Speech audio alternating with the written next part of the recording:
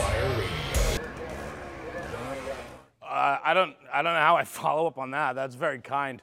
I'm just a dumb fireman, truly, and you're going to learn that today as I speak. But Brad, thank you for the invitation. Too kind on the introduction.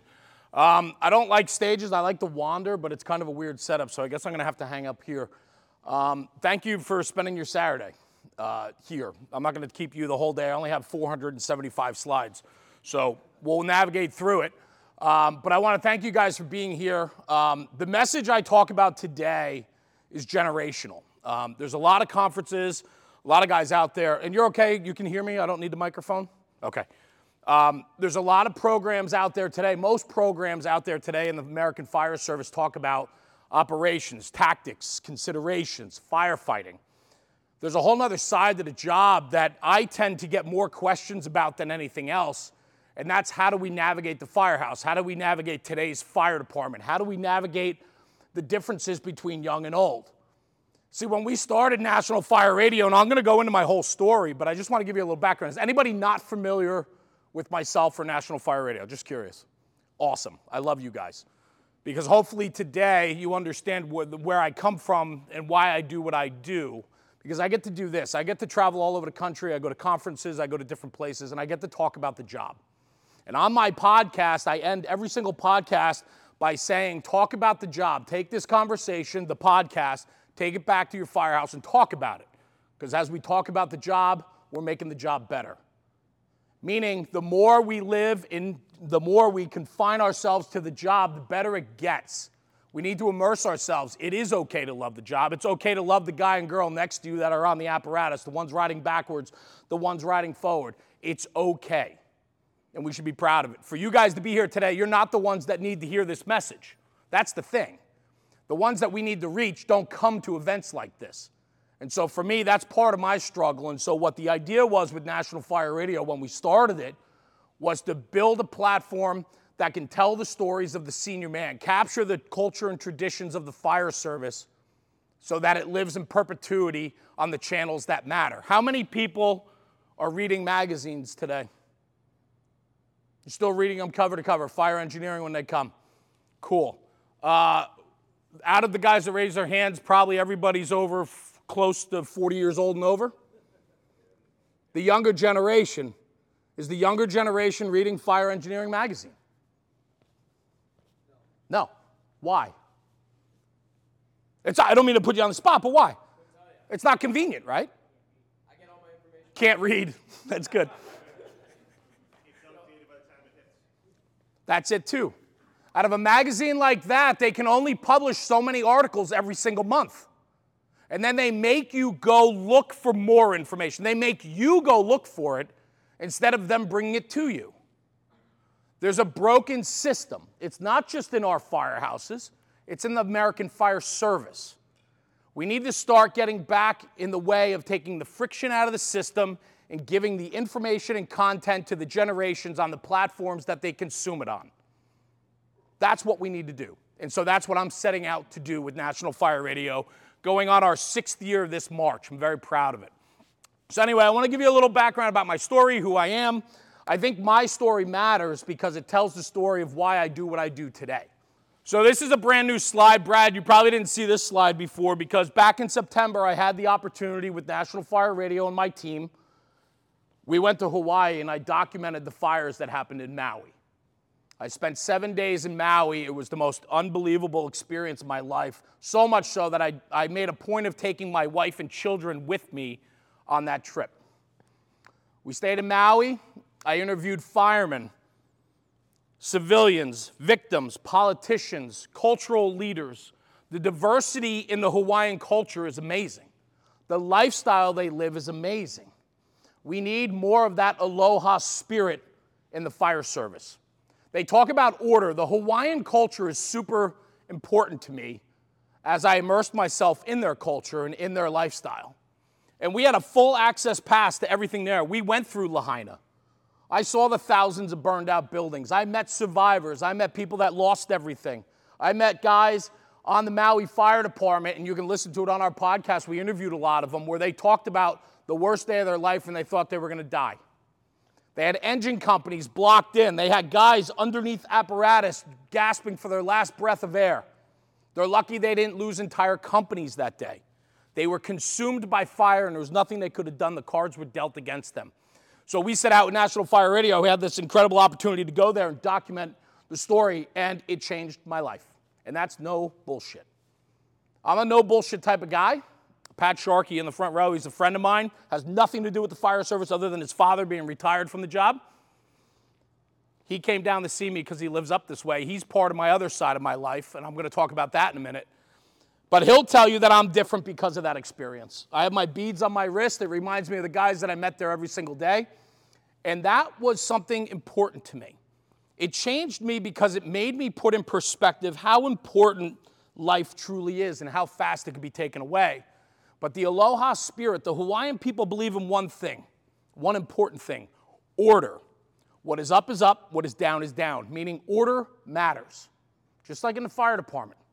Whether you're the dishwasher or the president, whether you're the head of the household or the guy that's doing the laundry, we all have our place in the order, and we have to know where we fit in the order to contribute.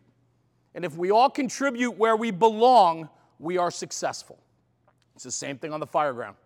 There's a lot of parallels between the Hawaiian people and their culture and the American Fire Service. So it was a spiritual thing for me. I talk about it because it had such an impact on me and my family, and I got to share it with my family, and we're still putting out content, interviews, and so on. It was just an incredible experience. So I just like to throw this slide up there because it gets me and allows me to talk about it a little bit. So for me, family's everything. I just realized this morning on the way here, this is my father, 81 years old, will be 82 this year. In the volunteer firehouse, that guy still comes out 3 o'clock in the morning. 700 runs a year, this guy's still running out the door. He loves the fire service. He raised me in the firehouse. He's my everything. Everything in my life revolves around my father because he gave me such an incredible upbringing, and I'm super proud of that. I didn't get it early on. I get it today. He's one of my best friends. I look up to him. This picture to me is super special, super important to me, and it's the family business. I'll give you a little background on that. But he is everything. But what I realized on the way here this morning is I don't have a picture of my wife or kids in this whole presentation. So anyway, outside of the firehouse, I'm a 29-year fireman. I'm a volunteer fireman. Never went career, and I'll tell you why in a few minutes. But I had every opportunity to be a career fireman. I deferred the job more than twice. I had opportunities. I was just telling these guys before that I could have been retired by now if I took the job at 20 years old. But I had this sense of debt to my parents. My parents were able, they gave me a good upbringing. My father worked hard. He created a business in 1980 called Tri-State Bearing. He gave us an incredible living, a great upbringing, and I'm grateful for it today, but I took it for granted when I was a kid. I didn't understand it. And through that business that he created, he wasn't home a lot. He worked hard. He worked 12, 14-hour days, 6 days, 7 days a week. Yet he still gave back to his community. He still gave me a sense of civic-mindedness. He taught us how important the fire service was. I wasn't one of those kids that was allowed to have free reign at the firehouse. It's not like we could go down there and the kids could run around. We had to have utmost respect for the firehouse. When I went to the firehouse, it was for something, an event, or we were driving by and we would beg him to go look at the trucks or jump on the trucks. But I didn't have the relationship at the firehouse growing up where I could just walk in and have free reign of the place. We had to carry that place with much respect because he did. That was his place. And if we went there as kids, my brothers and I, it was done through absolute respect. Respect for the equipment, the men, the department. So my father was my everything. This is the family business. I felt indebted to him. I went off to college. They were able to pay for my college. I didn't have any student debt. They took care of me. They provided me an incredible living. And in return, I had every opportunity to get hired. But I felt that at the time, it was selfish to take the job. I felt that I owed it to my parents and the family business that raised me to give back to them. And so I deferred the job once, I deferred it twice, I was on many other lists, my number was called, but by then I graduated college, went into the family business, and by then I had a career in front of me that it was hard to turn away from. In retrospect, I don't have any regrets in life, none. I think everything we do in life makes us who we are today, the good and the bad. This is one thing, though, that hinges. I'm like, man, I would have loved to be a career fireman because it would have given me what I have today. But I don't know if I'd be here today then standing on this stage speaking to you guys. And so life works in funny ways. So I felt indebted to the family business, so I never went into the career fire service. And so I'm a 29-year volunteer firefighter who loves the job probably more than most career guys. I live this. I love it. It is my life. I just happen to do something else that pays the bills. That's me. I grew up that way, right? Tommy Boy, one of probably top 10 movies. I mean, if you're in my generation, you understand that. You get it. There's Happy Gilmore. There's, Billy Madison. There's a few, right? I was Tommy Boy. My father is Tom Donch. I'm Jeremy Donch. I was Tommy Boy. Fat, drunk, and stupid was no way to go through life. See, growing up, I was given everything. I had a good upbringing.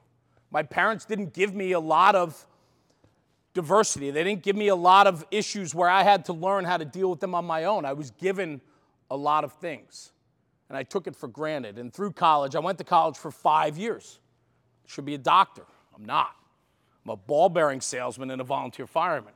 But the fun part about that was when I went to college, I had the opportunity to ride an incredible combination fire department. And if I didn't want to go out drinking, or I didn't want to go to the bar, or I didn't want to hang out at the frat houses, I'd go up to the firehouse and we'd catch work every Friday, Saturday night.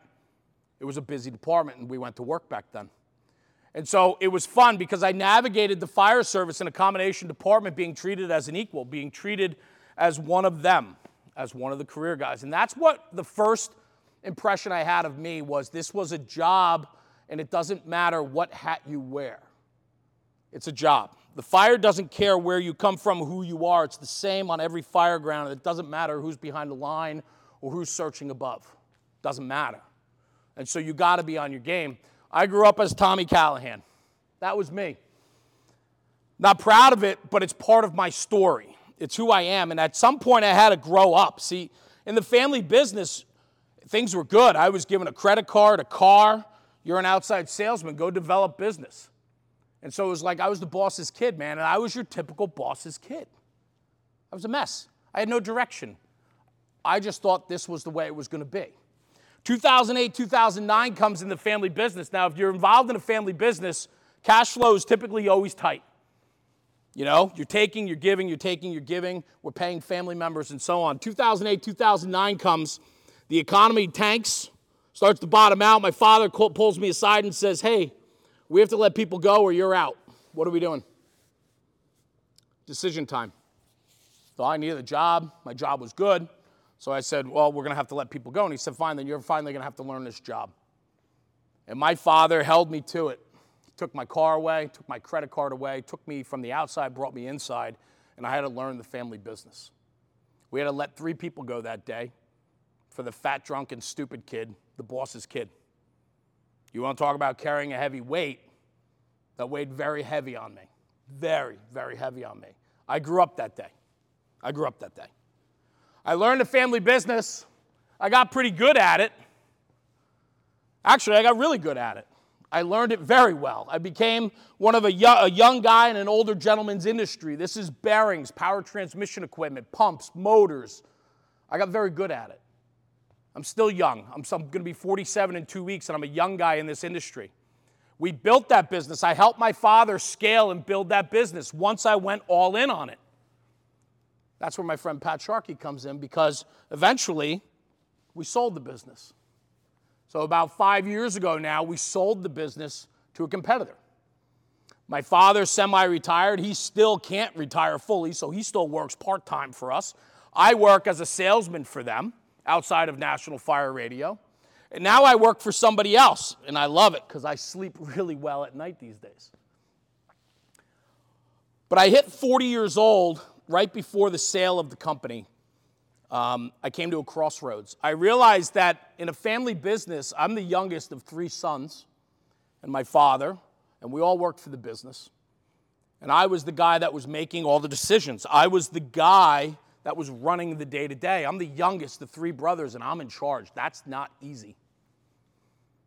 Not easy at all. And in fact, my 2 brothers are also in the firehouse with me. So my life was always around family.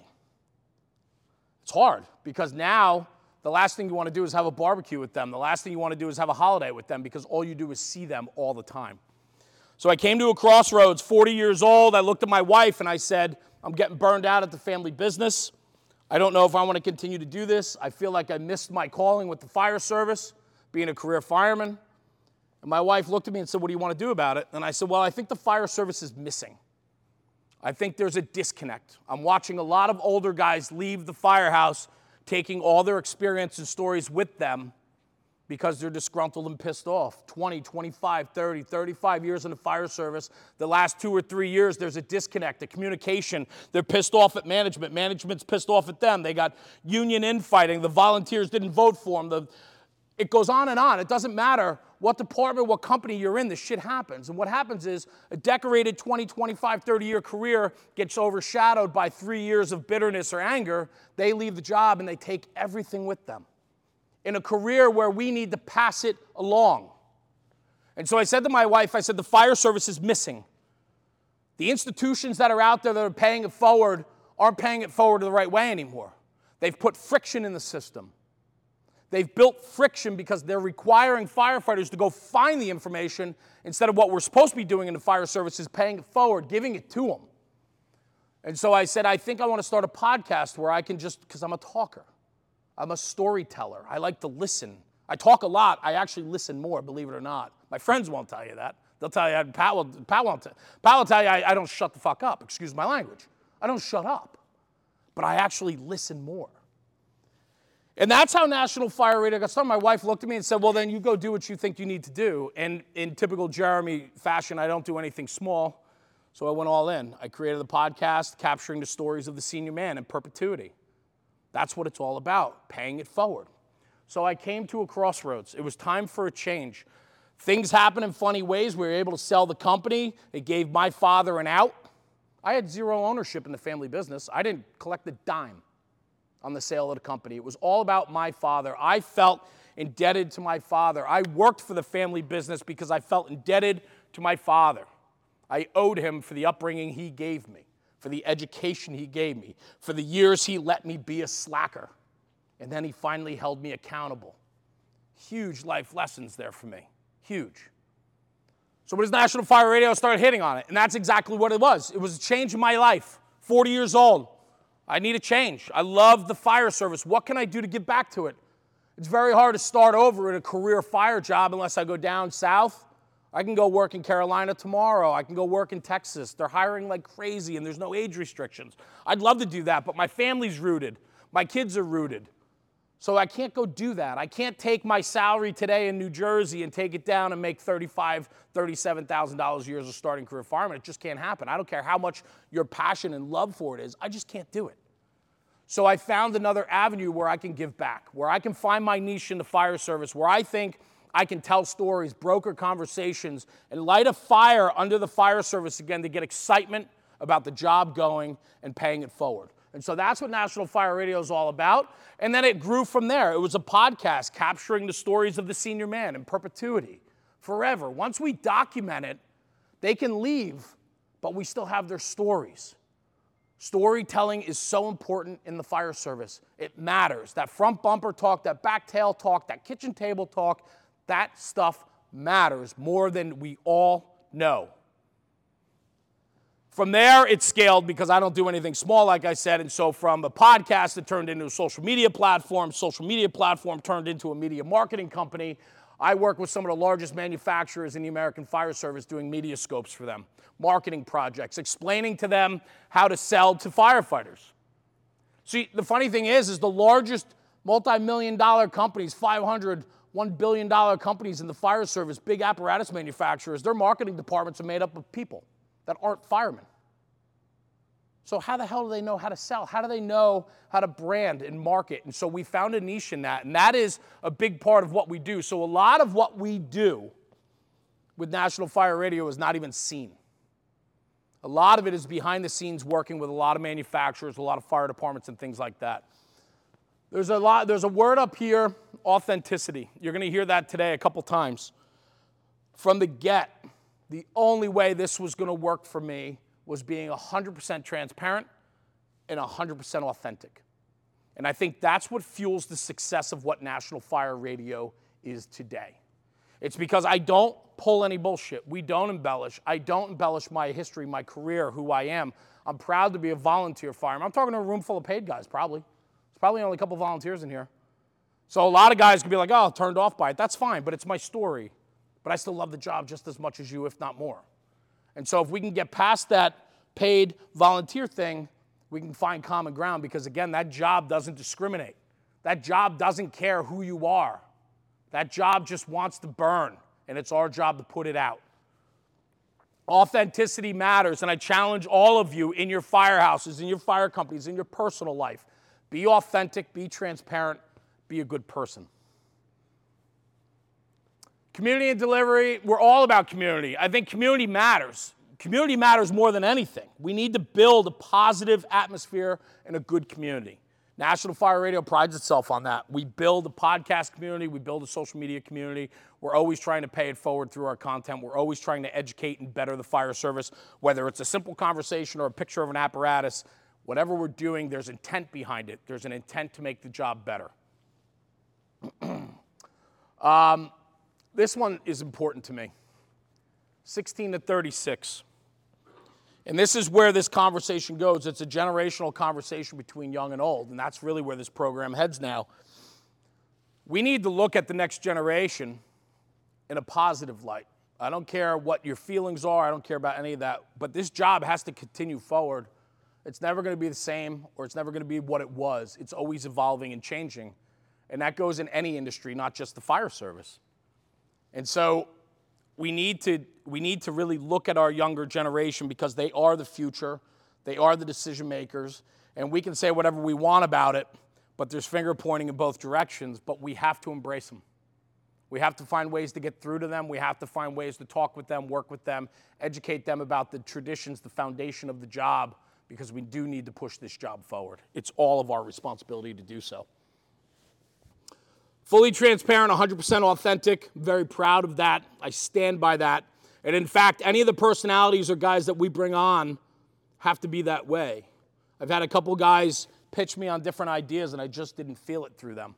We have different personalities, different shows. This year, actually, there's going to be a lot of new things coming out. We're going to have a live weekly variety show that's coming out that is going to represent so many different things about the fire service. It's a fun time. And we're allowed to take permissions now with the community that we've built. And so now we're really going to go after it this year. And I'm excited for that. But we have to be transparent and authentic. It's the only way it works, and it's the only way people can have buy-in. The job. I mentioned it before. We all do it. So today, in my presentation, I talk about the job. On the podcast, I talk about the job. It's the job. You can break down what a job is. You get paid for it. You don't get paid for it. Whatever. It's a job. I don't care. Again, the job doesn't discriminate. So today, when I talk about the job, it's the job. The fire service, going to fires. I love going to fires. I can't get enough of them. We all do it, and I'm guilty. Everything I say up here today, I'm guilty of.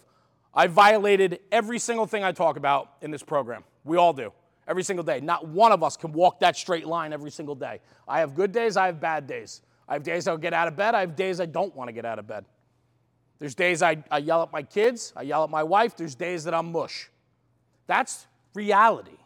So let's talk in reality. So I'm guilty about everything in this program today. I'm guilty. I'm guilty.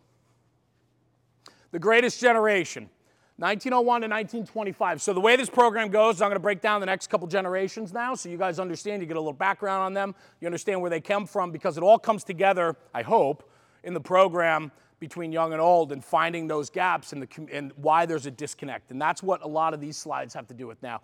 The greatest generation, it's the World War II, right? A lot of them are soldiers that, a lot of people in this generation fought in World War II. They didn't spend money. They were very frugal. It was a generation of hardworking people. They were impacted by the Great Depression. And so they didn't have much. They didn't come from wealth and excitement. They came from dark times. And then they got put into a war, and they come home to better our sense of pride and ownership of the United States. The silent generation, 1925 to 1945. So right now, 78 to 98. This is my father's generation. They're the smallest generation because they were impacted by the Great Depression and World War II. So it's the smallest generation. McCarthy-era government, so they didn't speak out on social issues. They were in line. They were conformists. They followed the letter of the law. They didn't get loose. They were conservative, and they're working within the system, the confines of the system. So this is a generation that put their head down and worked hard. The boomers, 46 to 64, ages 59 to 77. Still got these guys in the firehouse, okay? I mean, the silent generation too. We have silent generation guys probably in the volunteer firehouses. Baby boomers we still have in the career departments. Hopefully, we still have some that are sharing their knowledge and experience. Ages 59 to 77. They're the most relevant generation in modern society. They're hardworking people. They're probably the first entrepreneurs, if you will. They're hardworking people. They're independent, often misunderstood. A lot of times they're compared to like millennials because they're just a little bit misunderstood. Integral and present for many of the technology advances in the last 50 years. That's important, and that's going to go to my generation, Generation X, and I'll get to that in a moment. But that's an important part of the conversation. Generation X, that's my generation. It is obviously the best generation. The Breakfast Club, you guys familiar? Please tell me. Somebody here knows the Breakfast Club? Okay, cool. Thank you. I appreciate it.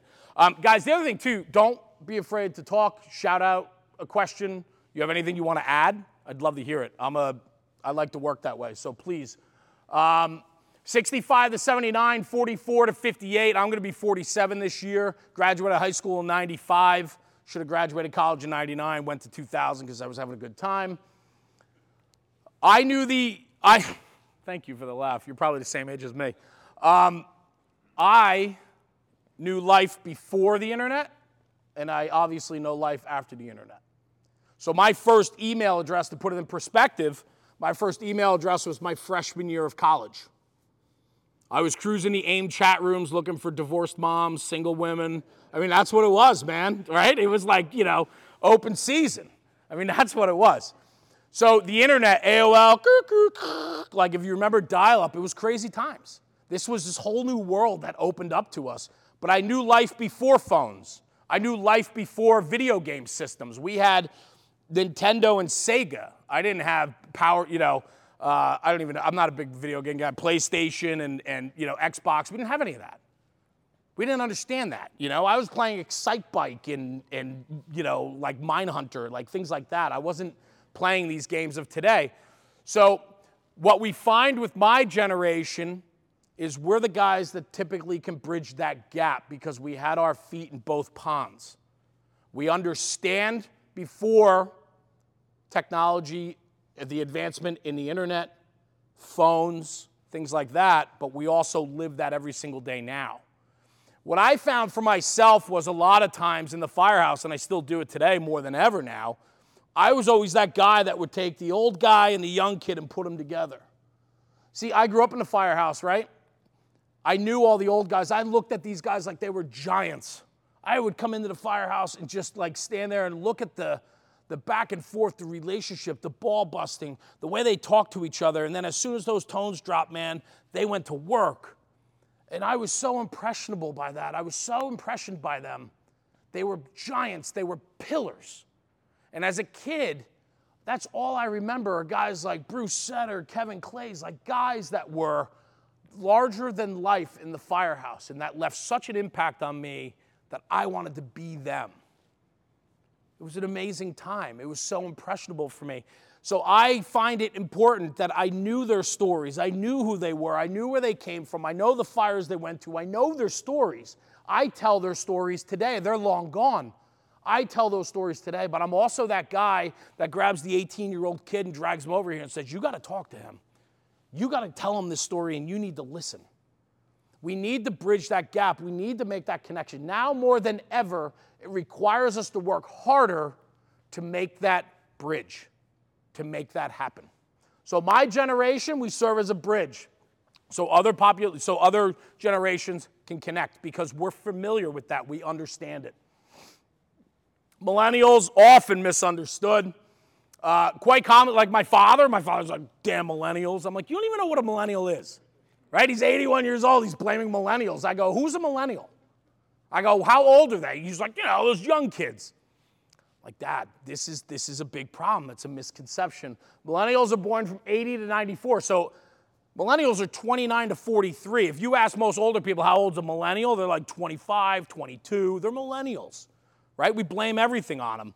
When in fact, they're often understood, mislabeled. They're always blamed for stuff. And to be honest with you, millennials are a very hardworking group of people. Their focus is different, though. It's a different type of hard work. Generation Z, 95 to 2012, 11 to 28. My kids are there. I got 3 kids in that group. I got an older son. I'm going to give you my family breakdown in a minute. They're exposed to social media. They're the first generation to deal with cyberbullying and internet-related issues. First generation to truly deal with school violence, which is crazy because growing up, for most of us, that was never a thing. There were fist fights. And fist fights wasn't even suspension when I went to school. It was like they broke them apart, they'd put them in in-school detention, and they're back in class the next day. This is a different world today. And so a lot of times where we find the disconnect, it's because we're holding ourselves to values we remember or values that we lift up, but they're not reality today. They don't reflect on today's generation. Good or bad, it's not today. So we have to be real in our conversations and approach. Generation Z, they're dealing with a lot of things that I didn't deal with. So of course they're going to be different. Gen Alpha, 2013 to 25, 0 to 10, youngest generation United States. This is interesting. First generation to be born with parents who grew up with the internet, cell phones, tablets, social media. Think about that. They don't know any better. So when we go out to dinner and we laugh at that couple, now no offense, some of you younger guys might have younger kids and you plop an iPad in front of them at the table and their kids on their headphones. I don't know if that's right or wrong. In my world, I don't think it's right. But I grew up that way. But now the parents of Gen Alpha kids, they're the first generation to have tablets and computers and the internet in front of them. That's all they know. They walk with their head down. I walk with my head up. I look around, I engage, I look at people. I smile at people. They're always busy. Those are the ones, you ever see the videos where they're walking in the mall and they fall in the fountain because they're on their phone? It's hilarious. I love it. Anyway, but that's that generation, right? So the kids that they're raising are obviously going to feed off the parents and what they know. I'll give you a little story. My wife and I, we have 4 kids. Michael, Kendra, Paige, and Lily. Michael's 30, Kendra's 28, Paige is 17, Lily's going to be 16 this February. 30 and 28, Michael and Kendra are my stepkids, but they've been mine since they were 5 and 6. So they're my kids. My wife and I have been together for a long time. My wife had them very early on in a previous marriage. They became my kids at 5 and 6. They're still my stepchildren, but they're mine. There's no distinction between any of my kids. Michael lives in Hoboken, New Jersey, which is a small city right across the river from New York City. He works in New York City, super successful and professional. He's going to be 30, just got engaged. I'm super happy for them. Michael and Jenny will be married this year. Kendra's 28, runs a very successful gym, went to school for kinesiology, fitness. She's an incredible kid, had to overcome a lot of diversity. She has dyslexia, had to deal with that her whole life. She still deals with it in a professional life, but found ways around it, and I'm very proud of her. She's an incredible kid. My 17-year-old Paige, she's a junior this year, just got her license last month. It's freaking me out that she's like, I'll be back, Dad, and jumps in a car and drives away by herself. Freaks me out. She's an incredible kid, incredibly talented artist, very talented with her hands. Her creativity is just leaps and bounds ahead of anything I could ever imagine. And my daughter Lily reads 700 pages a week. She's a voracious reader, super smart, just an incredible kid. She's going to be 16 and she's a sophomore. I am blessed. I am 100% blessed. I have a beautiful wife who is my rock at home that lets me travel, lets me do things like this. I travel all over the country, guys. Between now and like the end of March, I'm going to be in like 8 different states doing programs, conferences, all different projects. I travel a ton these days. She's my rock at home. The point of all that is, because I want to give you just my backstory, right? The point of that is my wife and I, because we came from Gen X, we we don't like phones at the table. Pat's been out with my family, right? Pat's a friend. He comes from my professional life. The company that bought us, that acquired my family business, Pat worked for them and still does, obviously, and we have a professional relationship there, but he's become a friend. He has seen my family. He sees my kids. He knows my kids. When we go out, we keep Uno cards in my wife's purse. And as a family, from 30 down to 16, when we go to breweries, restaurants, because that's what we like to do on the weekends, that's how we get back together after a crazy week. We like to have Sunday fun day. We don't take our phones out. My 16 and 17-year-old kids aren't on their phones when we're together. We're playing Uno. We're engaging. That's important. But my point of all that is it takes work. My wife and I know it takes work.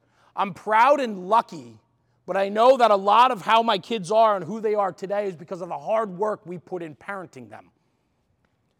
It's the same thing at the firehouse. We have to put the work in. The work matters. The problem is a lot of us are getting lazier and lazier. Things are coming easier and easier, and so why are we going to work harder and harder? It's easier to put that iPad in front of that kid, and then we can point fingers as outsiders and go, man, I can't believe they do that. And then as soon as you turn around, you're with your wife, and then you're on your phone. It's hard to look in a mirror. It's hard to break it down. We like to point fingers. We like to look. We like to jest. We like to talk about other people. We like to say, look at that kid with his headphones on in the restaurant. That's crazy. I don't even get it. And then you turn around and you're on your phone. I don't know. I don't know what's right and wrong. I don't know how we get to judge. What I know is how I want to run my house. How I know is how I want to raise my family. How I know is I want to raise the guys in my firehouse and give them the foundation and tools to use them to the benefit of the fire company, the mission over me. We're going to get to that. What we all share in common, though, is one thing. We're Generation Firefighter. Whether it's the world's greatest generation, the World War II vets, to Gen Alpha and everybody in between, if you're in the fire service, we have one common theme. We're all in the fire service. We're firefighters, and when those tones drop, that engine and truck go out the door, we have a job to do, and it doesn't matter how old, what color, what religion, what your personal problems are. All that shit stops at that door, at that threshold, because we have a job to do, and the people that we serve and the people that we go out for, the people that we're there to protect, don't give a shit about anything else. They just care that we show up and do our job. So the boss riding in the front seat, to the senior chauffeur, to the guy riding backwards, 18, 54, and 36. There's no difference between the three of them, right? We're all the same person because we're Generation Firefighter. We're all firefighters. So age doesn't matter. None of it matters. So why does it matter then when the truck's not going out the door? Why do we make an issue of it when we're sitting at the table? Why do we make an issue of it as soon as we leave the firehouse, we're on our phone bad talking, bullshitting about one of the guys or something that happened? Are we not willing to put the work in? I don't know. Understanding and mutual respect goes a very, very long way. Old, middle, thank you, I'm still middle, young. Age doesn't matter. This sound familiar? Shut up, old man. I've heard that story 1,000 times. Joe, I don't want to hear it anymore. Joe's over here telling his story, and you're like, tired of it. You're outdated. You don't know. Stupid kid. Always asking why. Why do these guys have to ask why? Why do they have to know everything? Can't they just blindly trust the system? Can't they blindly trust me? I don't know. Because they grew up in a different generation. Maybe they grew up in a generation where they were taught mistrust of the system. Maybe the system's letting them down. Maybe our fire departments are letting our people down. We ever think of that? We like to think that we want everything from our people. We require unconditional faith and love of the fire department. We need everything from our people, whether volunteer or career, when they walk through the door. We need everything from them. Does the fire department give them everything back in return? Is it a mutual relationship? Or maybe there is some distrust built in because they've been burned, they've been hurt. It's real conversations. That's what we need to have. And so whether it's shut up old man or stupid kid, there's a disconnect. There's a disconnect. We all have in common we love to blame. Looking in that mirror is super hard. I have it. This morning you get up in the hotel and you get in the shower you're still half asleep, you get out of the shower, you're awake, you slide open the curtain, and there's that big-ass mirror standing in front of you, right? And then it's like, whoa. Not only do you like, oh, I shouldn't have had that last night, right? You look like hell. But you also have to look inside yourself. That mirror is right there blaring at you. You're looking in the mirror. Do you like what you see? Can you even look at yourself in that mirror? I know a lot of people that live double lives. I know a lot of people that say one thing and do another. I see it and hear it all the time. Again, I'm guilty of it. I'm not standing here preaching. What I am saying, though, is have honest conversation with yourself. Are you the person that you portray yourself to be? And we're going to get into that. We all share this in common. We love to blame. If you want to blame anyone, blame me. I'll take the blame for the whole American Fire Service. I don't care. Because the deal is this, right? We can blame each other, or let's find a third party to blame. It's even easier. Because when we blame each other, then there's infighting, we're fighting this and that. But if we can find commonality, let's blame the third party. So blame me. Blame the cell phone. Blame social media, the dreaded cell phone. Since it's arrived, the job's changed. I hear it all the time. That cell phone ruined the fire service.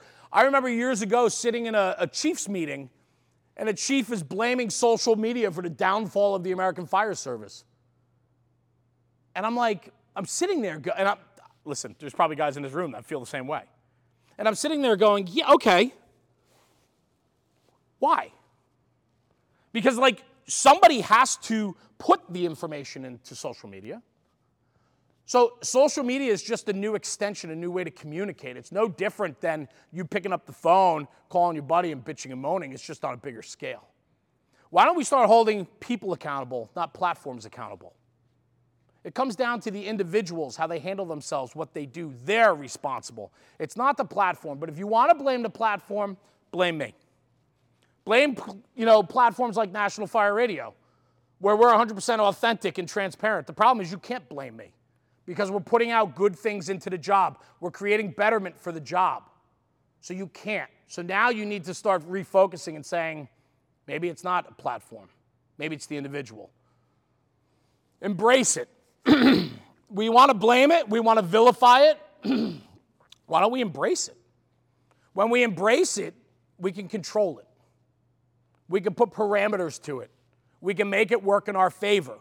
If you find guys who are disconnected in a firehouse, we're building firehouse. I just had this conversation yesterday. I was up in Brockton spending a lot of the day with Chief Nardelli up there, who's become a dear friend. I mean, what a great guy. And he's a fireman's chief. I mean, he's for his people. It's fun to watch. The conversations we had in the firehouses yesterday with his guys and how he's just so in on his people. It's infectious, right? But he's talking about the build of a new firehouse. They're talking about individual dorm rooms instead of a dormitory. They're talking about where guys are going to be able to disappear into their own little nooks and crannies now. Not like the old firehouses that are just big open rooms where everybody has to be together. We can't allow things like that to affect what we need and want out of this. If you create an environment of excitement, if you create an environment in which we promote the mission over the individual, they will come. We're going to talk about that a little bit more on a couple of these slides. So embrace it. Embrace today because it's not going anywhere. Social media is not going anywhere. Podcasts aren't going anywhere. Streaming services have taken over national cable television. More people stream than have cable these days, believe it or not. Things aren't going to regress, they're progressing. So you have to get on board. And if the people that don't choose to get on board are the ones that are having the struggles. They're being left behind at a pace today that nobody's ever seen before. The advancement in technology, the advancement in how we operate, the advancement of our lives, it's faster today than it's ever been. You have to get on board. And if you get on board, you can then be involved. And if you're involved, you can make and choose how we forge our paths. Why the disconnect? We're going to go over a bunch of things. Foundation, morals, ethics, values, communication, lack of understanding, which is respect, patience, environment, and much, much more. The and much, much more was my 10 o'clock edition last night because I threw in more slides last night. My wife and I chose to have a dry January. I don't know why. We just chose to do it. And so, usually the night before, if I'm in town, I'll go to I'll have dinner, have a drink or two, go up to the room, chill out, go to bed. Last night, I didn't have any, drank seltzer. And then I get back to my room and I'm like fired up. And so what do? I bang out more slides and get back into the program and get excited about it. It's fun. And so anyway, so I included some more things into this program last night. Everything starts with the foundation, right? Solid versus shaky, right? You're building a home. I'm not a carpenter. I'm not a contractor, but I sure know this. If your home is built on a shaky foundation, it's going to crumble. You're going to have cracks. You're going to have problems. We need to start on a solid foundation, brick by brick, block by block. But the ground in which the foundation is built, we could build the most solid cinder block foundation, but if the ground below it is shaky, we're in trouble. So that goes from like municipality to the fire chief's office to the rank and file, right? Ground, foundation, everything above it. And so my point is with that, there's going to be times where the foundation is shaky. What do we do about it? We fix it. And if we don't, and we don't address a shaky foundation, an unsolid ground, the problem always compounds and gets worse. And so foundation matters. The chief's office, the message coming out of there, consistency, it matters. The company bosses, the information, the way they discipline, the way they hold themselves and hold their people, it matters. How firefighters look, act, care about the job, it matters. All of it reflects on the job, on the mission. And so we need to make sure that we're on solid ground and a solid foundation. All of our routes can be different, but the mission is the same. When the mission is the mission, when we put that in front of ourselves, we will win. Morals, ethics, and values, never sacrifice them for anyone else. You have your own, and your morals, ethics, and values are built on what you've learned, what you know, what you read, who you're around, who you want to be with. We could break down all of these. Moral standards or behaviors, beliefs concerning what is or not acceptable for individuals. Ethics, moral principle govern individuals' behaviors and conducts and values. Things you believe are important in the way you live and work. Finding commonality, finding the middle ground takes work. Doing the right thing is always doing the right thing. The problem is doing the right thing typically takes work, and doing the right thing typically makes you uncomfortable. In situations where you have to make the right decision, in situations where you have to do the right thing, and it's hard, or you're going to face a lot of backlash, sometimes it's easier to shrink away and not do the right thing. But doing the right thing is always doing the right thing. Don't ever sacrifice that. Don't ever sacrifice your morals, ethics, or values for someone else. Believe in who you are. Believe in the person that you are. Believe in the experience that you had. Everything you've done leading up to that point where you have to do the right thing has made you and allowed you to make the right decision. I love that. Communication. Talking for the sake of talking, God, we have those guys. Am I one of them? Maybe. I like to think there's a message in what I say, though, right? A lot of talking and communication, I said it earlier, we can talk all we want, but are you listening? Everybody has an opinion. Does your opinion truly matter? Probably not. On social media, we'll put up posts. I was actually having this conversation on the way here this morning with a buddy of mine. Called me and said, hey, good luck today. You know, we talk every day. He's like my best friend. Called me. We were talking about some business stuff, some things we're working on. He knew I was up early because I was doing this. Called me real quick. He's in Missouri, so he's an hour behind. He's a workaholic. So he called me. We're working on some projects together. He says, good luck today. We're going over a few things. And I said, you know what's great? I said, we post all the time. We probably do across all mediums with National Fire Radio, from podcast to all social media platforms and everything else that we do. We probably do upwards of 300 to 500 posts a month. Wild, right? It's like the number's numbing.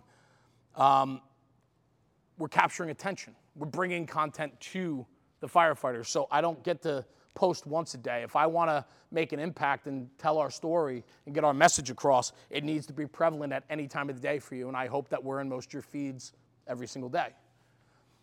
I said to him, it's unbelievable how people think their opinions matter.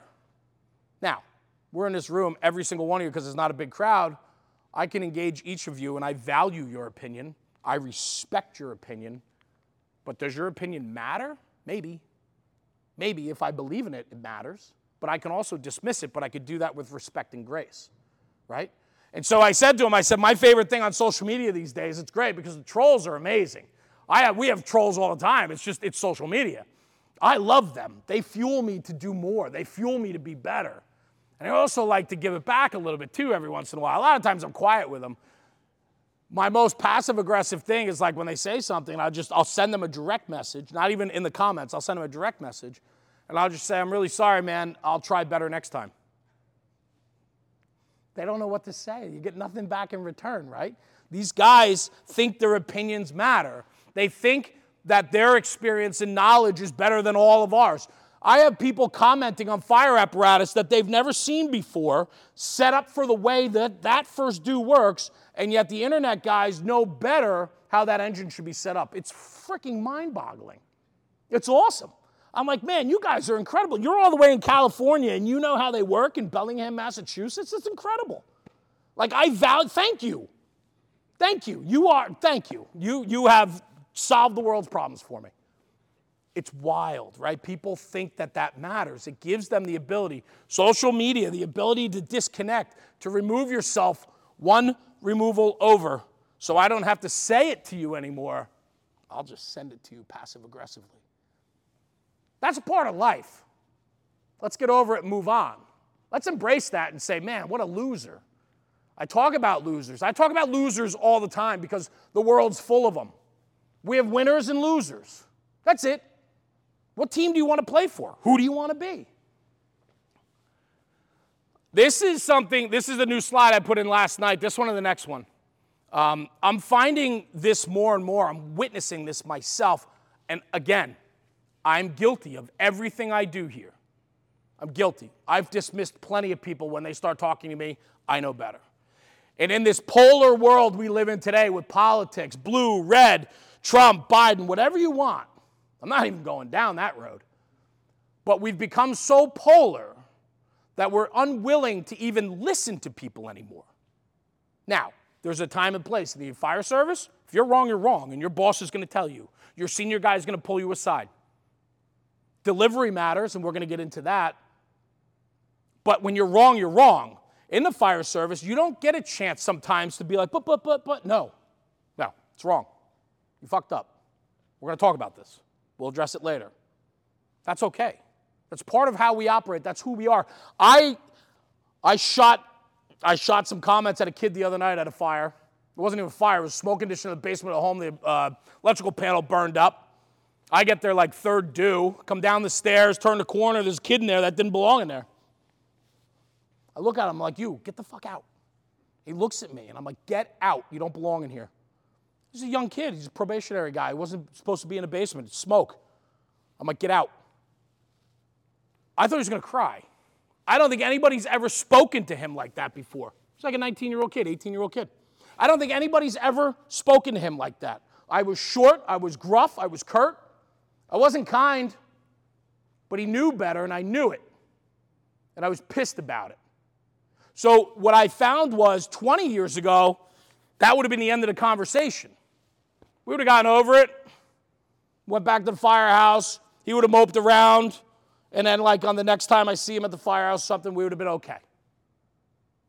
Now you have to like go up to him in the street. So afterwards, we mitigate the issue, the electrical panel's all burned up, we vent the house, blah, blah, blah. Go out to the street, break it down, take my pack off, throw my shit back in the engine, and I see the kid like walking with his head down. I walk over and I'm like, hey, come here. I said, yeah. I said, you know better. He's like, no, I don't. And I'm like, stop. I'm like, I know how I approached.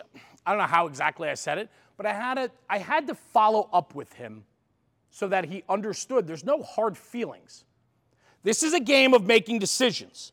Firefighting is not a democracy. It's not. Maybe around the kitchen table, maybe after the fact we can talk about it, and maybe your opinion will matter at that point. But when we have a job to do and there's decisions that have to be made, it's not society. This is a job that requires tough decisions to be made, and we have rules to follow. When we don't follow the rules, shit happens. So we have to hold people accountable. But I found from 20 years ago to today, I had to handle that situation two different ways. We used to give it to them and walk away from it. Now we give it to them, and now we have to circle back and make sure it's packaged. What does that take? More work. Are you willing to put in that work? It's not his fault. Maybe he's never been talked to that way before. I don't think he was, because I thought he was going to cry. When I was 18, 19 years old, I was considered a grown man. I like to think that the kids coming through the firehouse today, 18, 19, 20, 25 years old, are men. Women. People that are an adult, that can handle themselves. Emotionally, it's a little bit different. When you talk about the greatest generation, how those gentlemen carried themselves during the war years of the American Fire Service, you think their feelings mattered? Those guys would hit themselves in the hand with a hammer and keep moving. Today, we'd have guys go out for weeks, months, can't ride the fire truck anymore for a couple of weeks, I got a bruise. Like, that's the difference today. It's softer. That's not a shot. It's just who we've become. There's a difference, but we have to understand, to promote this job and push this job forward, we have to understand those differences between the way it was and where we are today. And we can vilify where we are today and rest our laurels on where we were yesterday, but it's not going to get us anywhere to the future. We have to be real about that conversation. This guy, Joe, I don't know him. I mean, this guy was on Google, so I brought him into my firehouse, right? Joe likes to tell that story. In the volunteer fire service, and even in the career firehouse, when guys retire, 30-year career, and they leave, that's all they had. Think about it. And then they leave. What are we doing for them? Do we welcome them back? Do we want them to come have coffee? Do we want to hear their stories? Does the next generation, the younger guys sitting at that table, even know who he is? Do we welcome them back? And that was what I was talking about before, bridging that gap. Sharing their stories so their stories and experience lives on. This guy's like, I read the quick story of the bio on this guy. He's like 92 years old. They still let him have a leather helmet and a jacket. He's still allowed to hop on the rig in the volunteer house if he wants to go for a ride. Where's the hurt? Where's the harm? Think about what that does for him. It ignites his spirit. It keeps him moving. It makes him excited about coming down to the firehouse. Entertain him. Ask him to tell that story again. Ask those questions. Is your time so critical and so important that you can't give him 5 minutes of your time to retell a story? I'm guilty of all this, guys. I don't hang out at the firehouse like I used to in the volunteer firehouse. I don't have the time. I'm on the go.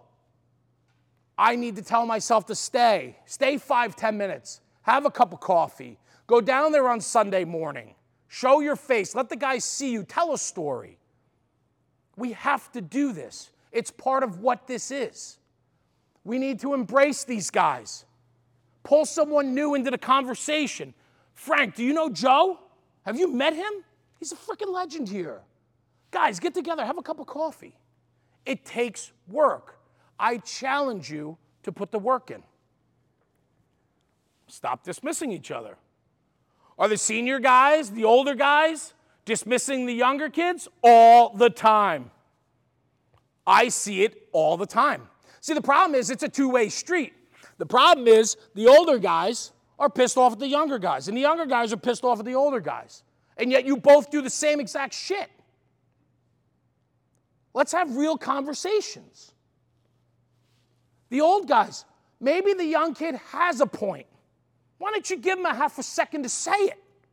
We're cutting them off so fast, and I'm doing it. I swear to God, I do it just as much as everyone else. And then I'm like, my program talks about this. What are you doing? Fully transparent. I'm 100% real, guys. I have good days and bad days. There's days I don't want to hear from my 17-year-old daughter about why this is important because I just know better. But maybe I should just take a half a second and give her the respect and listen to her, even when I know she's wrong. See, I'm the type of father that wants his kids to fall down. I want my kids to scrape their knee. I don't want to wrap them in bubble wrap. I want them to have adversity in their life. I want them to have struggles. It's important because it makes them who they are. But the one thing we can do is help them along the way. Give them an opportunity. If they want to ask why, answer them. I'm not saying, why do we have to ventilate this window, Cap? Meanwhile, the place is chugging, right? Why do we have to put a line in here, Cap? That's not the time. It's understanding where it fits in. But if it's outside of where critical decisions have to be made in a timely fashion, give them the respect and entertain their why. Here's what I find. A lot of times guys get threatened by the why because they don't know themselves. That's a fun conversation. I love being a fly on the wall and a kid asks one of the older guys why, and he's like, because we've always done it that way. And I'm like, yeah, but Bob, why have we always done it that way? Maybe he makes a good point. Maybe this is a fresh perspective. It's a kid that didn't grow up in a firehouse, came from a banker's home. He's a white-collar kid that's given everything, but maybe he's got a point. Maybe he's got fresh perspective. Or are we that closed-minded that we're not even willing to lend an ear because we know better? I can challenge you this. The kids today are smarter than we ever were. And they have some incredible ideas if you're willing to listen. Create an environment that allows them to be involved. When you shut them off, we shut it down. And the problem is you're going to be leaving in a few years, and you've stunted their growth. Now what? What'd you do for the fire service? You stunted the growth of the fire service. I'm not saying that this is all sunshine and roses. I'm not saying that every kid brings all this value to the table. That's not what I'm saying. But what we can do is respect one another as human beings, to give them the time and energy to at least hear them. Let's have debate. Let's not get so emotional. There's a slide later on, big letters, that says fact versus feeling. What are we actually arguing about? Are we arguing about fact, or are we arguing your feelings? Hey, Pat, how are you? Good, man. How's everything? Good, man. Just busy. I'm so freaking busy. That's all we bitch about. Guys don't even complain about money anymore. Like when I talk to my friends, like, don't get me wrong, I do pretty well in life. I'm comfortable. I'm happy. I'm content. I would always like to make more money, of course. All of us would, right? Because we think money's freedom. Money's this, money's that. But what are you finding today in conversation when you talk to people? They complain about time. Am I wrong? Everybody complains, oh man, I'm so freaking busy. I'm running here, I got this, I got that. Yet we all seem to find time to do whatever we want to do, right? It's easy to brush off, ignore, and say no. We like to make excuses. When we say we're so busy, it's an excuse. We can always find the time for the things that we want to do. We need to invest time into our people. It's different today. Obviously, I talked about that. Their focus is different. So we might have to even work harder, which takes more time. Are we willing to put the time in? Time. We hold time accountable today. Have a real conversation with yourself. Are you putting in the right amount of time for a career, or on the volunteer side, are you putting in enough time to learn this job and to do it correctly? Don't overvalue your time. If you can watch every single episode of Yellowstone, if you can take time off to do whatever you want, then it's about prioritizing what you want to do. It's not time. It's prioritizing what's important to you. So have that real conversation. It's not that I'm so busy I can't put in more time at the firehouse. It's I'm choosing something else over that. I've prioritized myself, my wants, my desires, my needs over the firehouse. Put it in perspective. That's real conversation. We can blame time, fault time. Is it actually time's fault, or is it yours because you prioritize something different? A couple things you said, right? Hard conversation. How many guys are willing to have that hard conversation? Yeah, good. We need more of them, right? I get into that a little bit where we have to be, and again, we talk about consistency, and you can't be consistent when you're focused on yourself. When you're focused on the mission, you can then have consistency. Consistency creates an organization and culture and mindset that is one way, and that's forward, right? Hard conversations are difficult. Now more than ever, we're not willing to have them. We'd rather shy away. We'd rather change the rules, change a guideline in a volunteer firehouse, change an SOG or bylaw because one guy fucked up and we're not willing to address him. We're going to address the whole. And so now we're penalizing the whole and not the individual. Do we go there? Are we going? What do we got? Here we go. Jobs. If it's a job, I'm out. I'm going. I'm not going to that. No way. Nope. So we're gonna hop, brother. We're gonna hop into that, man, because that was good. Thank you. I appreciate that. We're gonna hop into that. There's a lot of things. I don't need to read it all to you, obviously. You guys can. I hope most of you can read. Everyone wants to be right, and compromise is always hard. Fact versus feeling, right? Respect comes. A little Aretha? No? All right. Comes from a place of understanding, showing care and interest in others. It's a two-way street. We need to stop dismissing people. Respect is earned. I love that saying, right? If you're, this is something I posted the other day. I got a lot of feedback on it. If you're looking for respect and asking for respect, you probably don't deserve it. These guys lack respect. They don't show me any respect. I'm like, because you're a piece of shit. It's pretty simple.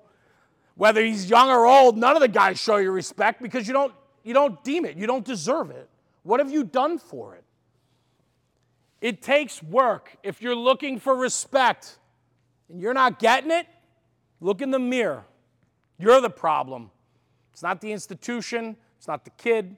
It's not the fire company. It's you. You're the problem. And I want to piggyback on that even further. As human beings, we should inherently have respect for one another from the get. That's why there where it says respect is earned, we should give people respect as they come in for being who they are. Now you have to work on maintaining it. Right? It's easy to say, like, you're new, kid, shut up and listen. You'll get your day. Right? You're not giving them any respect when they come in the door. Give them the respect for one, wanting to be a firefighter, going through the training, coming in the door. We should all be giving them a sense of respect out of loyalty for the job. Give them that. It's like everything in this fire service, everything in life now has to be earned. It's like we dangle shit in front of people. And it's like, you can have this, but you got to do this, this, and this to get there. I have a slide that comes up that says, stop saying no, say yes. We're a no society. We make people work for everything they need and want. Why can't we give our people things with reason, within reason? Because when we give too much, obviously it creates entitlement and things like that, and we're going to get into that. That's one of the slides. But my point is this, right? And that's a great, I love that. I'm going to steal that. Thank you. Probably put that in the program. But why can't we give respect out of the gate and then let them maintain it and let them build towards it? Why can't we do that? See, I love that, but I look at it a little bit differently, right? And I'll tell you why. They can come in the door. I give them all the respect in the world. The kid sits down, puts his feet up on the table. That respect's gone. The world's full of assholes. I'm surrounded by them. Spaceballs? I got to put that slide in here, right? Spaceballs, you know? Like the world's full of assholes, right? How many assholes? Asshole, you know? Like we have them all over the place. Any profession, right? Any profession has good and bad, right? The best and the worst. I want to give everybody and afford everybody the opportunity. Now, trust me, this is an internal struggle for me that with age comes maturity.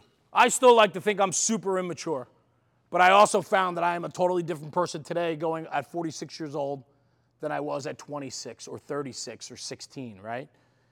And so when they come in the door, give them the respect. But that's why I said they have to keep it, maintain it, earn it, right? Build off of it. You could do, like, I did a podcast. Oh, God. I can't. Andy Starnes. I don't know if you guys are familiar with Andy Starnes. Teaches thermal imaging all over the country. Premier guy in thermal imaging. He was on the podcast. He talks about deposits and withdrawals. It's like your bank account. You can only withdraw what you've deposited, right? So you can work off that. I think it's a great metaphor for what we're talking about, is you have to put in to maintain and grow the respect. And you can withdraw from that. And if you're withdrawing more, what happens? You create a deficit. You go in the red. When you're in the red, you're done. You can't do anything more. Deposits and withdrawals. So yeah, I agree with you, brother. I think respect has to be earned. We do get guys that come in the firehouse that are cocky. We do get guys that come in that don't want to do or comply or maintain a certain way that we expect from them. I get that. Not everything's black and white. There's a ton of gray. Just like in this world, in the firehouse, there's a ton of gray. It's how we manage and handle that gray is really what matters. And that's a slide where I talk about the thirds. There's a third and a third and a third. We're going to get into that, which tackles all that. So this one here piggybacks to what I said before, authoritarian. Is it really respect if you're telling me you must respect me? No, you're telling me I have to respect you. There's no inherent respect built in then. It's not their fault. How many guys cut their own grass? Ooh, that's good. Under 30 years old in this crowd. How many guys are under 30? You guys cut your grass? You do? Okay. Does he cut your grass? When he's home. That's good. You raised them right. You guys were raised right. Here's the thing, right? In my world, a lot of the kids, they don't know how to run a lawnmower. They haven't been taught. They don't do it. They have a landscaper. Somebody else handles it. They never had to run a chainsaw. They never had to cut up branches in the backyard, take a tree down. They never had to dig a hole. It's a different world. Firefighting is blue collar. There was this inherent belief and understanding that guys that were coming in through the door already had this skill set that they knew how to start an engine. They knew what two-cycle fuel was. Shit, we don't even mix our own fuel anymore, right? So, we're addressing that issue, right? But we have this inherent problem where now we have to do more. We have to educate further. We don't have people coming into your firehouses, into your departments with a skill set that we took for granted that most of us knew. Gen Alpha, Gen Z, they don't know combustion engines. What are we putting on our apparatus now? Battery. Why? Technology. Things are progressing. Our guys are stupid. They can't run, they flood saws. Think about that, right? So we're creating this environment because technology advances. We started with battery fans. And we're like, oh, this is cool. Then we went to battery extrication equipment. That's cool. We could do that. Yeah, okay. But we'll still keep a hydraulic one with the pump just in case, the battery doesn't work, right? Meanwhile, you guys spend your whole freaking day on this thing that runs on a battery, but when it comes to life safety, the battery's not going to work, so we're going to have to keep that hydraulic unit in the compartment. I get it. I'm fine. It's redundancy. Now we go to saws. And when the saws came out, it was like, whoa, guys. Battery-powered saws. What are we doing here? Forcible entry, ventilation? Can we rely on They're not going to have the same torque. They're not going to have the same cutting ability. We're going to run out. What do you do when you run out of a battery on the roof? Then what? And I'm like, what? What happens when you choke the saw out and smoke? How many guys have choked a saw out on a roof when it's puffing, right? What do you do now, right? Adversity, figure it out, overcome it, right? We vilify new. We vilify things that are new to us. We don't understand. We can't grasp it until it's shown to us 1,000 times over that it's okay. I love looking at these electric saws now. It's cool just on a tactical side, like the OV position. How nice is it to have a little cutoff saw that's a battery powered to do window bars, right? To do entry on rear doors. The guy that's running around can remove these items very quickly without lugging a big K-12 with a carbide blade, right? Think about that. It's bettering the job. Easy web sling over your shoulder. The guy's carrying a small cutoff. Boom, boom. Padlocks, Bilco doors, window bars. It's fantastic, right? So it's making the job better. It's giving us a better tool to do our job. So we're progressing forward. Technology's coming along with the generations that are coming into the firehouse. We're vilifying them because they can't run a chainsaw to cut up the tree that fell down on Mrs. Smith's power line after the power company cuts it, right? I'm not even talking about cutting a roof. I'm just talking about a simple 14-inch bar chainsaw just to cut up a tree as a service call. And we're like, go take care of it. He's like, oh, it's crazy. But is it his fault? Of course we will. We'll hold it against him for two reasons. One, because we just want to hold it against him and bust his balls, but the other reason is like, oh, you should know. And then the next conversation is, yeah, but you never showed me. Or nobody ever took the time to explain. When we do our morning checks, I assume most of you guys do morning checks, right? Everybody should be competent with the equipment and the apparatus, right? So my point is this, we can teach and train. We'll show them how to run those saws because if they're going to take the roof position that day, they have to know it. We have to put the time in to educate. My point of this whole conversation to bring back around is it takes more work today because there's no framework from the get. Where they used to know how to choke a saw, start the saw, bring it back up, run it full, we're good to go, they've never even had a pull cord before. So we have to teach that part of it now too. We have to go one step further. And what does that do? It takes work. Are we willing to put in the work? Do we have the patience to work with them, to put in more work? Or do we just want to sit there and blame and point fingers? Which route do you want to take? It's a two-way street, right? So we should be asking. We should have an environment that allows them to ask. That's part of the problem too, right? Is if we don't have an environment that allows for that type of communication, we're faulting and we've created an environment that doesn't allow us to be conducive and good at our jobs because we're squashing, we're dismissing the question before they can even ask it. They're not going to ask it if they're going to get somebody to step on their balls, right? Excuse my language, right? They're not going to do it. Nobody's going to put themselves out there to be shut down by the senior guy in the firehouse. Engagement. Engagement matters. I travel the country going to firehouses, talking to guys. I walk into firehouses, a lot of the younger guys know who I am. It's just now we've gotten to that point where really anywhere in the country we go to firehouses and there's one or two guys that will know National Fire Radio. They recognize the voice, me, whatever, right? It's cool. Like I'm the luckiest guy in the world. And it's fun because I start having those conversations. And we're laughing and we're talking. And I look down there and through that double door into the kitchen, there's a guy sitting back in the chair. He's got white hair. He's just sitting back. You get this every once in a while. He sits back in his chair. We're laughing, we're talking, the stories keep going. Now another guy comes out from mopping the floor. Another guy comes out from the bathroom. Another guy comes down the pole from upstairs. Now there's a group that went from 2 to like 4 or 5. We're standing there laughing, telling stories. Now I look over, the double doors are both open and the guy's standing in the threshold. He's standing there, he's like checking it out, walks around a little bit. We're talking a little bit more. 5 minutes goes by, 10 minutes goes by. Now I look, and the guy with the white hair is now circling the apparatus bay around us, right? And he's listening to the conversation. He's looking for his time to get involved. Engagement. Then all of a sudden, he goes walking around. We're telling a story. There's a moment and a pause, and I go, hey. Or I'll ask the guys, be like, what's his name? They're like, oh, that's, Frank.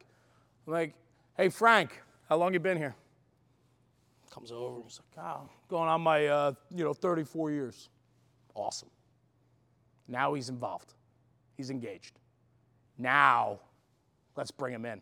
And 20 minutes later, there's 8 guys standing around. Frank's in the middle of the circle telling war stories, and I got young guys in that circle looking at me going, I've never heard that story before. What did it take? It took work. It took engagement. We need to engage our people, young and old. We need the gift of conversation. The only way the gift of conversation works is if you truly give a shit about the guy next to you. See, for me, when I travel around the country and go to all these firehouses and talk to guys, I truly want to know about you. I ask questions. I'm like, how do you guys operate? You run a 3-man engine? Cool. Like yesterday in Brockton, they got the rescue and the squad. So I'm like, how's this work? You guys run as a 2-piece company? Does the squad have a first 2 engine company response, and then you're the secondary rescue? Like, how many guys you got? Oh, we can go up to 5, typically 3, maybe 4. Ask questions. Actually give a shit. Be sincere. See, guys love talking about the job. I've never found anybody, that's not true. There's guys that are like, get out of here, I don't want to talk to you, right? But I can tell you that's like 1 out of 50. See, when we engage people, and this can be done on a small scale where it's like, hey man, I've never driven a trailer before. I'm on shift, and if a water rescue call comes in and the ambulance is out with 2 guys and the 2 other guys are on a CO run or a lift assignment and there's 2 other guys here, I might have to drive the utility with the boat before everybody else gets there. Guys, I've never driven a trailer before. That's not unheard of.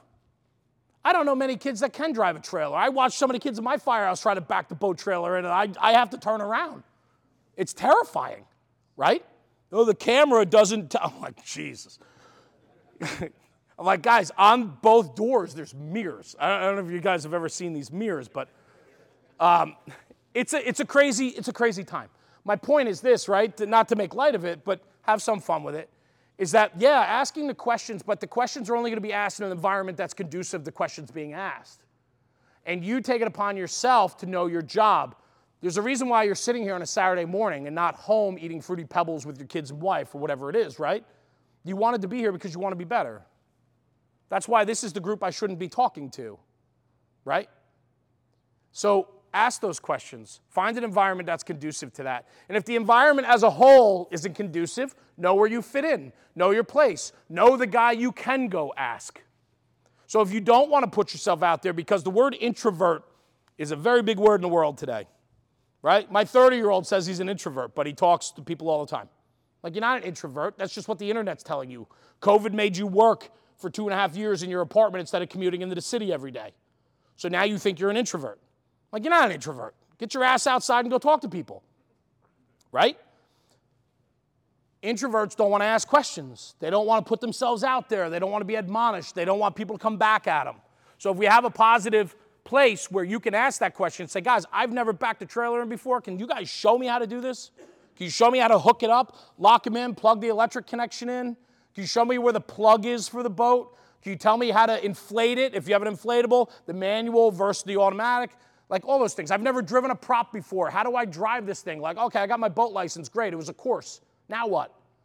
Those are all valid things. A good culture and good fire department is going to give you every single tool to succeed in that position. We have to do the work to get you there.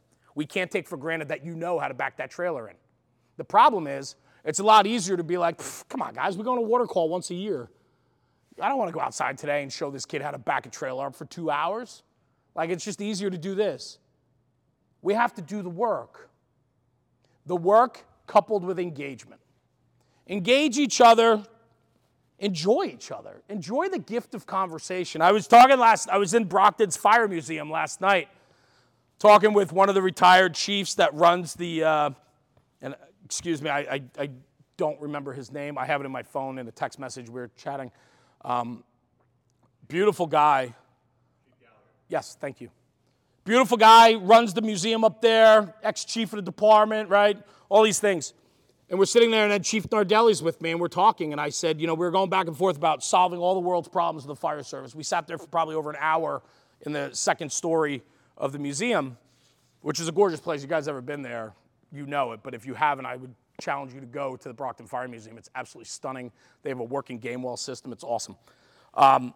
We're sitting there solving all the world's problems, and I said one of the biggest problems in the American fire service today is we've lost the salesman. We've lost the salesman. Every firehouse has that guy. I need this, I need that. Yeah, I got a guy. I'm the guy. You got to go down to the motor pool and get new flashlights. You want a new coat. You need, batteries. We got that guy, the salesman. He goes in, he's the schmoozer, he's the talker. He knows the secretary who gets us to the guy that's going to give you new gloves. Like, we have the salesman, the guy with the gift of gab. He's the guy that back in the old 80s comedies movies, he was the guy that went and got all the girls and brought all the girls in for all the guys to go out with. Like, it's the salesman. We're losing that position.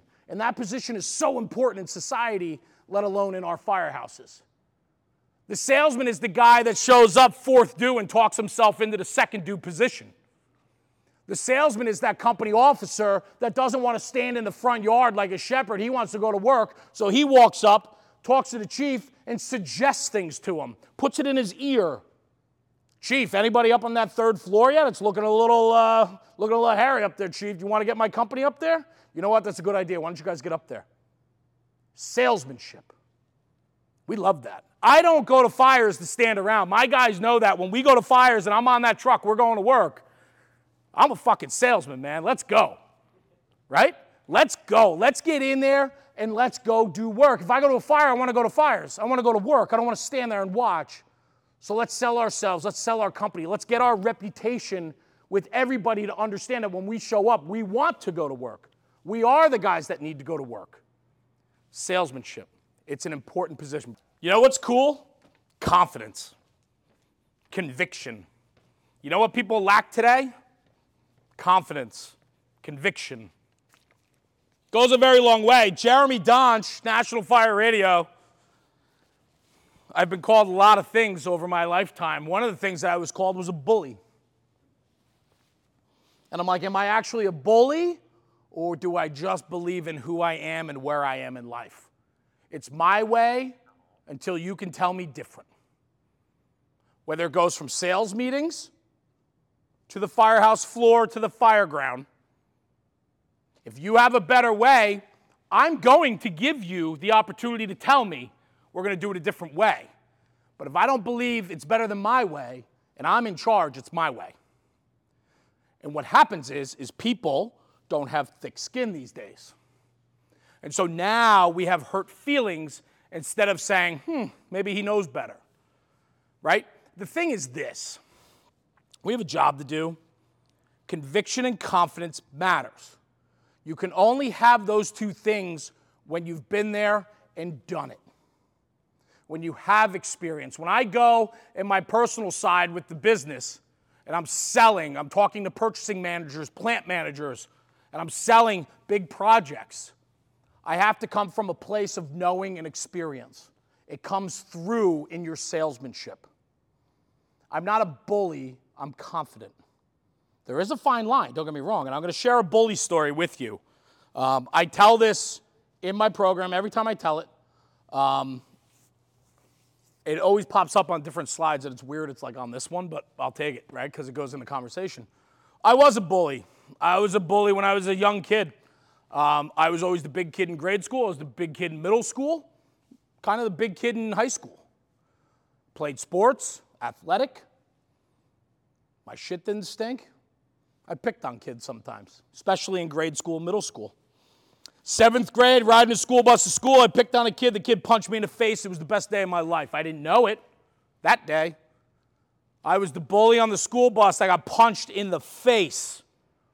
I had the biggest shiner for 2 months on my face. You want to talk about humbling? Kareem El-Taki, an Egyptian kid, knocked me out. One shot. Because nobody ever did that to me before. I was the bully on the bus. 7th grade, what is that, like 13 years old? Kids sent me for a ride. Fast forward 20-something years later, I was the senior class president for our high school class of 95.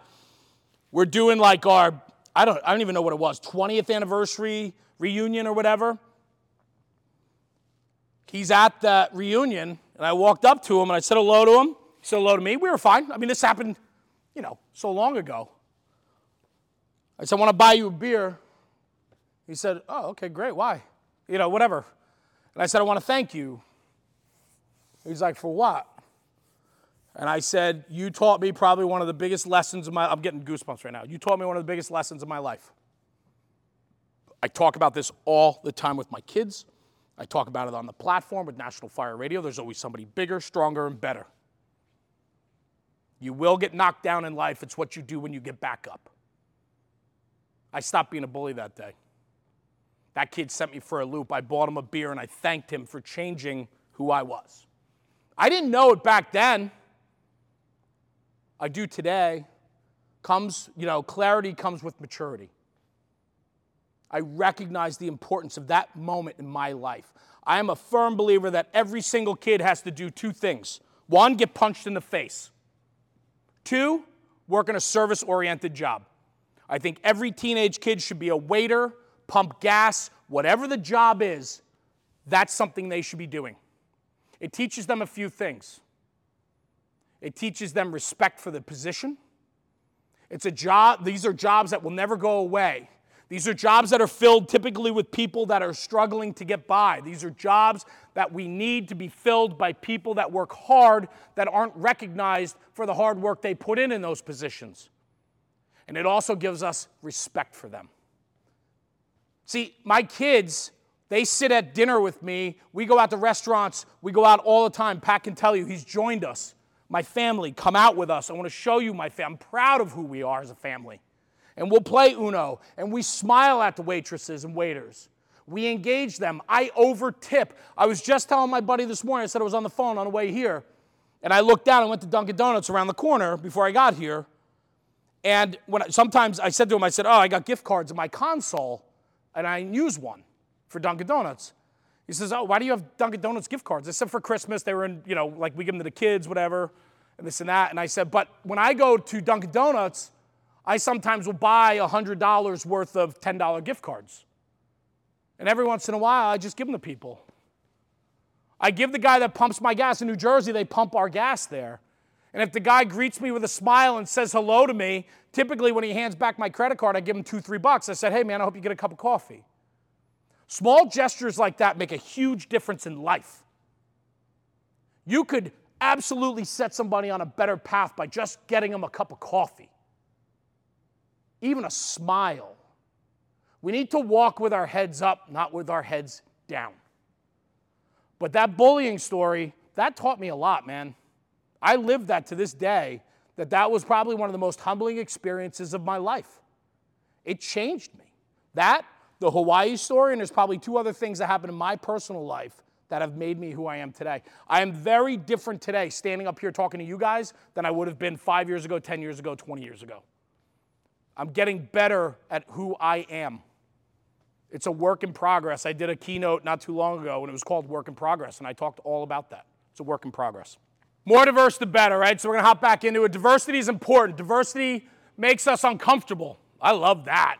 See, never before have I ever wanted to be more uncomfortable than I am today. I think when you're uncomfortable, it makes you have to make decisions. You have to face things head on.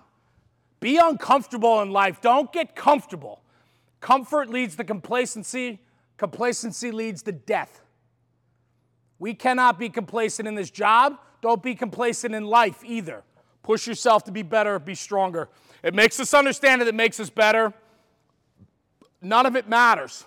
There's work to be done. Generation firefighter, age doesn't matter. Nothing else matters either other than the job. Anybody know what that's from, the picture? Thank you. Okay. I want to make sure you guys understand these things.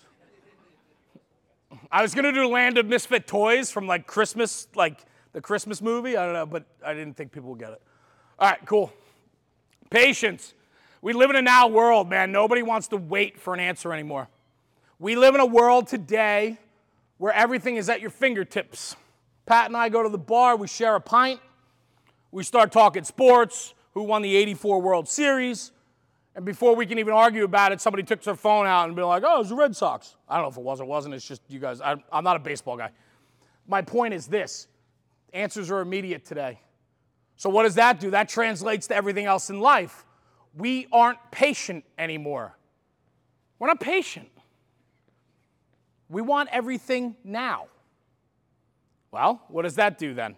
Well, in the firehouse, I'm not going to wait for a decision. I'm not going to wait for the chief to come down and make a recommendation, or I'm not going to wait because I want an answer now. And so while we're waiting, we're doing our own thing. That's dangerous. It's contagious. We often don't let people finish their thoughts. That's dismissing debate. Easy is fast, so fast is easy, slow is hard. I love things fast, man. Like I go 1,000 miles a minute. But I've learned that with time, things get better. So have patience. The more patience you can put in, typically your return is better. Have patience. Career fireman, 20, 25, 30, 35 years. This is not a job that happens overnight. In the volunteer service, 50, 60, 70 years in your volunteer fire companies. This is not a short-term job. This is a job that gets better with age. We are like wine, ladies and gentlemen. A fine wine takes time. We got to caress it, love it, take it in, let it breathe. That's what this career is. That's what this job, the job, it doesn't matter who we are, the job. This is a long-term play. You're not going to be the best fireman overnight. It's never, ever going to happen. This is a living, breathing thing, Brian. Thank you. It takes time. What's the rush anyway? I mean, are we enjoying it? Like, we all got into the fire service because we wanted to. Nobody drafted you. They weren't like, we need you, Uncle Sam, and we pull you in. You chose it, whether you took a civil service test, you interviewed in a chief's test, or you volunteered for your community. You chose this. Why? Why do we then want to rush it? You chose it. You're here on your own accord. You don't like it? Get out. You can go.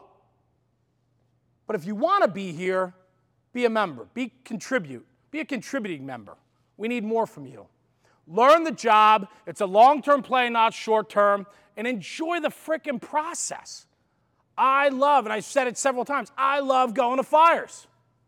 I watched the chief yesterday. Chief Gallagher, he was telling me that he misses going to fires. He was telling me about so many fires he went to up in Brockton. He still lives that. He loved it. He enjoyed it. It's who he is. Why rush that? Enjoy it. The job's supposed to be fun. We're not accountants. We're not plumbers. We're firemen. We're firefighters. We get to go do these things. We eat together, sleep together, go to fires together. There is nothing better than regrouping at the engine or the truck or the back of the squad after a great job. A good first due job. We make a grab. We do well on entry. We get that line in there and we put down 3-4 rooms of fire. Even for the chiefs on the outside, to see their men and women work effectively and efficiently and doing their job, we all walk away from that job with the same high. I don't care if you're in the job for 45 years or 6 months. That feeling of euphoria after a job where we are high-fiving and ass-slapping in the street is one of the best feelings we could all have as a firefighter. A job well done. Not every job goes to plan. We don't have highs at every fire. We have civilian fire losses. We lose firemen. We have guys get taken away from fires in an ambulance. So it's not always sunshine and rainbows. We can come out, regroup, but there's just something about re-racking a hose bed when the sun's coming up that I don't think any of us regret. It's fun. I freaking love going to fires. I hope you do too. Positioning. This is important. A buddy of mine, Mickey Farrell, Top Floor Tactics, if you follow him on Instagram, he's become one of my dear friends. He's a New York City lieutenant. Grew up as a Jersey kid like me. I didn't know him until, last 4 or 5 years. We've become very good friends. He was on my podcast many years ago when I first got to know him. He talked about being in the kitchen and knowing your position. He's like, if the guy's got the sausage on the grill and one guy's cutting the onions, where do you fit in? Well, you cut the peppers. It's that simple. It's knowing where you fit in. It's knowing your role, knowing your position. Take it back to that original Aloha slide. What is up, what is down is down. Know your position. Know where you belong and contribute in your position. Contribute to the mission. If you do your job and I do my job, we will win. Don't worry about my job. I got my job covered. You worry about your job. And if we do our jobs together, the mission is done and we will win. We will succeed. Know where you belong. Understanding comes with experience. It will take time. We were just talking about it before with these rock stars over here. We were talking about how do you teach initiative? How do we teach initiative to the new kids in the firehouse?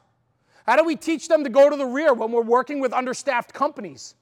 I have to trust as a 29-year firefighter that the 3-year firefighter is going to be able to go to the rear, make the decisions that need to be made to affect the outcome we need. That takes experience. Because you can't take initiative without experience, but now we fault our guys. We don't have as many fires. Our guys don't have the experience they used to.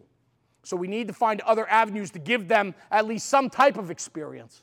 Whether it's more training, more of this, more conversations, more work on a company level, give them every single tool to succeed. Give them every single tool to be able to take that initiative.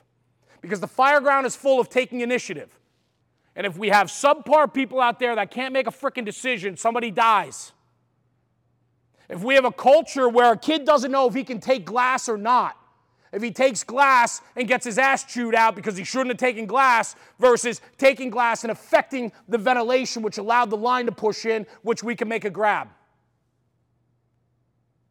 We have to give the kid the tools to make that decision, and we can't create an environment to fault him for making that decision. Consistency in our message. We can't create an environment where a guy has to worry about the decision he makes on the fire ground. My rule of thumb is this: give them every single tool we can give them. Let them make decisions on the fire ground. If it's not the decision that I would have made, at least give them the opportunity to explain to you why they made the decision they made. And if they can articulate a good point of why they did what they did, how can you fault them? What you could do is tutor them and give them maybe a couple more tenets or tools to make maybe a different decision next time. How do we tackle that conversation with our people? Salesmanship, delivery, all those things that I talked about lead up to giving our people the tools to make the right decision to do our job correctly. Does that make sense? The environment. Our surroundings influence us. Fire department, fire company, the community we serve. Firefighters. Everybody know who that is? It's Biff. Probably one of the biggest losers, right?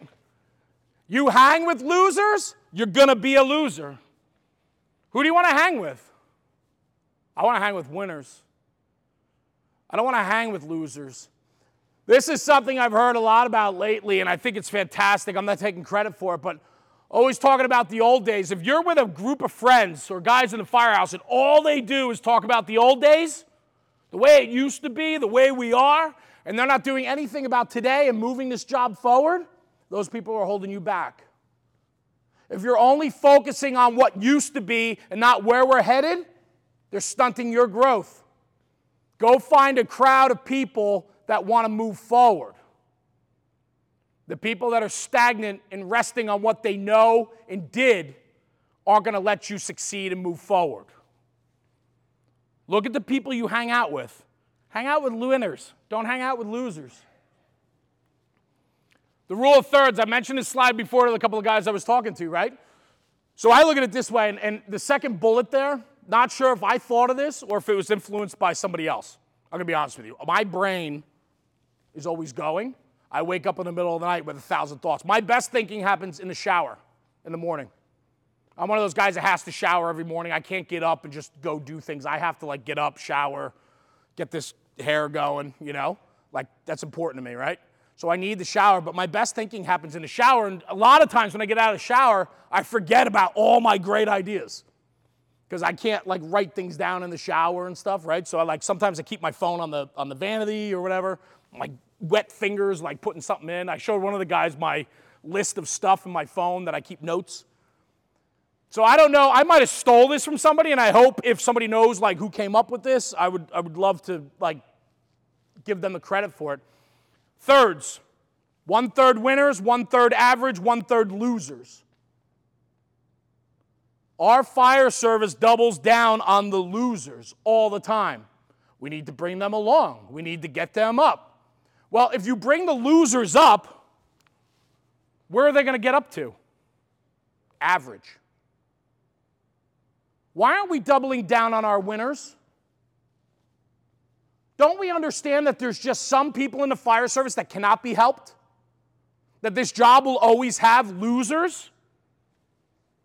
Career or volunteer, this job will always have losers.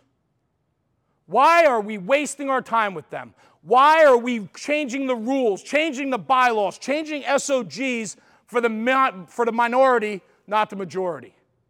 Double down on the winners, focus on the average. Give the average the tools because the average can come up the winners. It's very rare a loser becomes a winner. Focus on the average. Bring the average up to the winners and give the winners every single tool they need to succeed. Double down on your winners. The winners are going to move you forward. Losers are anchors and they will bring you down. They will hold you back. They are the ones that are stunting the growth in your fire departments. And we're always going to have them. So you either give them the longitude and latitude to be losers and to infect the rest of the organization, or you push them over here and move right past them. Now, I know it's easier said than done.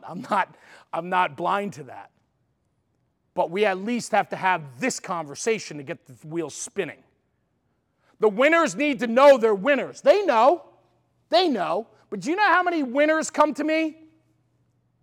And they're like, I'm so freaking frustrated, man. I'm in a small job. I have no movement. I can't go to another company. I can't find more people like me. I want to surround myself with winners. I can't find them. It's a challenge. Bigger the job, more opportunity, obviously. What we need to do from a managerial standpoint, I know we have check boxes. I know we have minimums. I know we have standards. And all of that has to be met. But the informal stuff, a few good men, that code red, you're damn right I issued that code red. Think about that. We don't need to admonish the losers. We just don't need to give them any credit, any room to breathe. Focus on the average. Take that kid that's struggling, that wants to learn, the kid that wants to learn about the boat, the trailer. Give them every single tool so they become a winner at that. And then double down on your winners. Give your winners that training budget. Give your winners the ability to go do external training. Give your winners an opportunity to come to something like this. Give them the tools to be even better than they are. When you go all in on your people, I said this before, we expect everything from our people. And when our people ask the department for something, we don't give it to them. See, it's a relationship back and forth, and I understand the politics involved. But don't forget this, if you wear white, you're still a fireman, a firefighter. That never changes. You're just in a different role. It's important. Double down on our winners. Don't focus on the losers. Don't waste your time. Don't waste your resources. They're not going to come up the chain. They're not. Be a winner. It create an environment for winners. Winners don't waste their time with the nonsense. The winners aren't the trolls on social media. The winners aren't the guys thinking their opinions matter because they're not going to waste time with that. They're focused on themselves. They're focused on the mission. And they're doing their job and they're doing it well. That's the infection we need in our fire departments. That's how we get this job to the next level. Focused and driven, some of the very best firefighters in the world we'll never hear from because they don't have the time, wants, or desires to do what I do here today. Give them a platform for growth. Take the very best in your organizations, put them up front of people, and let them share their excitement, their love, their passion for this job. Promote the winners. If we don't, we lose. Mission over me. The mission must always be placed ahead of me. Consistency. See, when we focus on ourselves, and it's about me, it will never be about the mission. And so when you focus on yourself, every decision you make is self-serving. And when it's self-serving, you'll never, ever support the mission. But if you put the mission first, if the mission's more important than you as the individual, you will have consistency in every single decision you make. Because every decision you make affects the outcome of the mission. It's only when we allow ourselves to focus on our own personal needs, wants, and desires does it get gray. Can it get squirrely? All of a sudden, we lack consistency. How can we punish a guy today and not punish another guy for the same thing tomorrow? It's not right. Consistency matters more than most. When you're in it for yourself, your self-serving becomes about you. When we focus on ourselves, the mission, instead, or over the mission, we lose. This is a mission-driven industry. It's a business about life and property preservation and protection. I'm not changing your electrical panel. I'm not telling you you have torn cartilage in your knee, and I'm not cashing your check. I'm coming to your house because you called, because you're having the worst freaking day of your life. We don't get that luxury of putting ourselves over the people we're serving. I know that sounds easier said than done. I get it. But this is a job and a profession or a volunteer fire department that you chose to do. You elected to put yourself in front of harm's way for strangers. You don't get to put yourself first. The mission always comes first. It has to.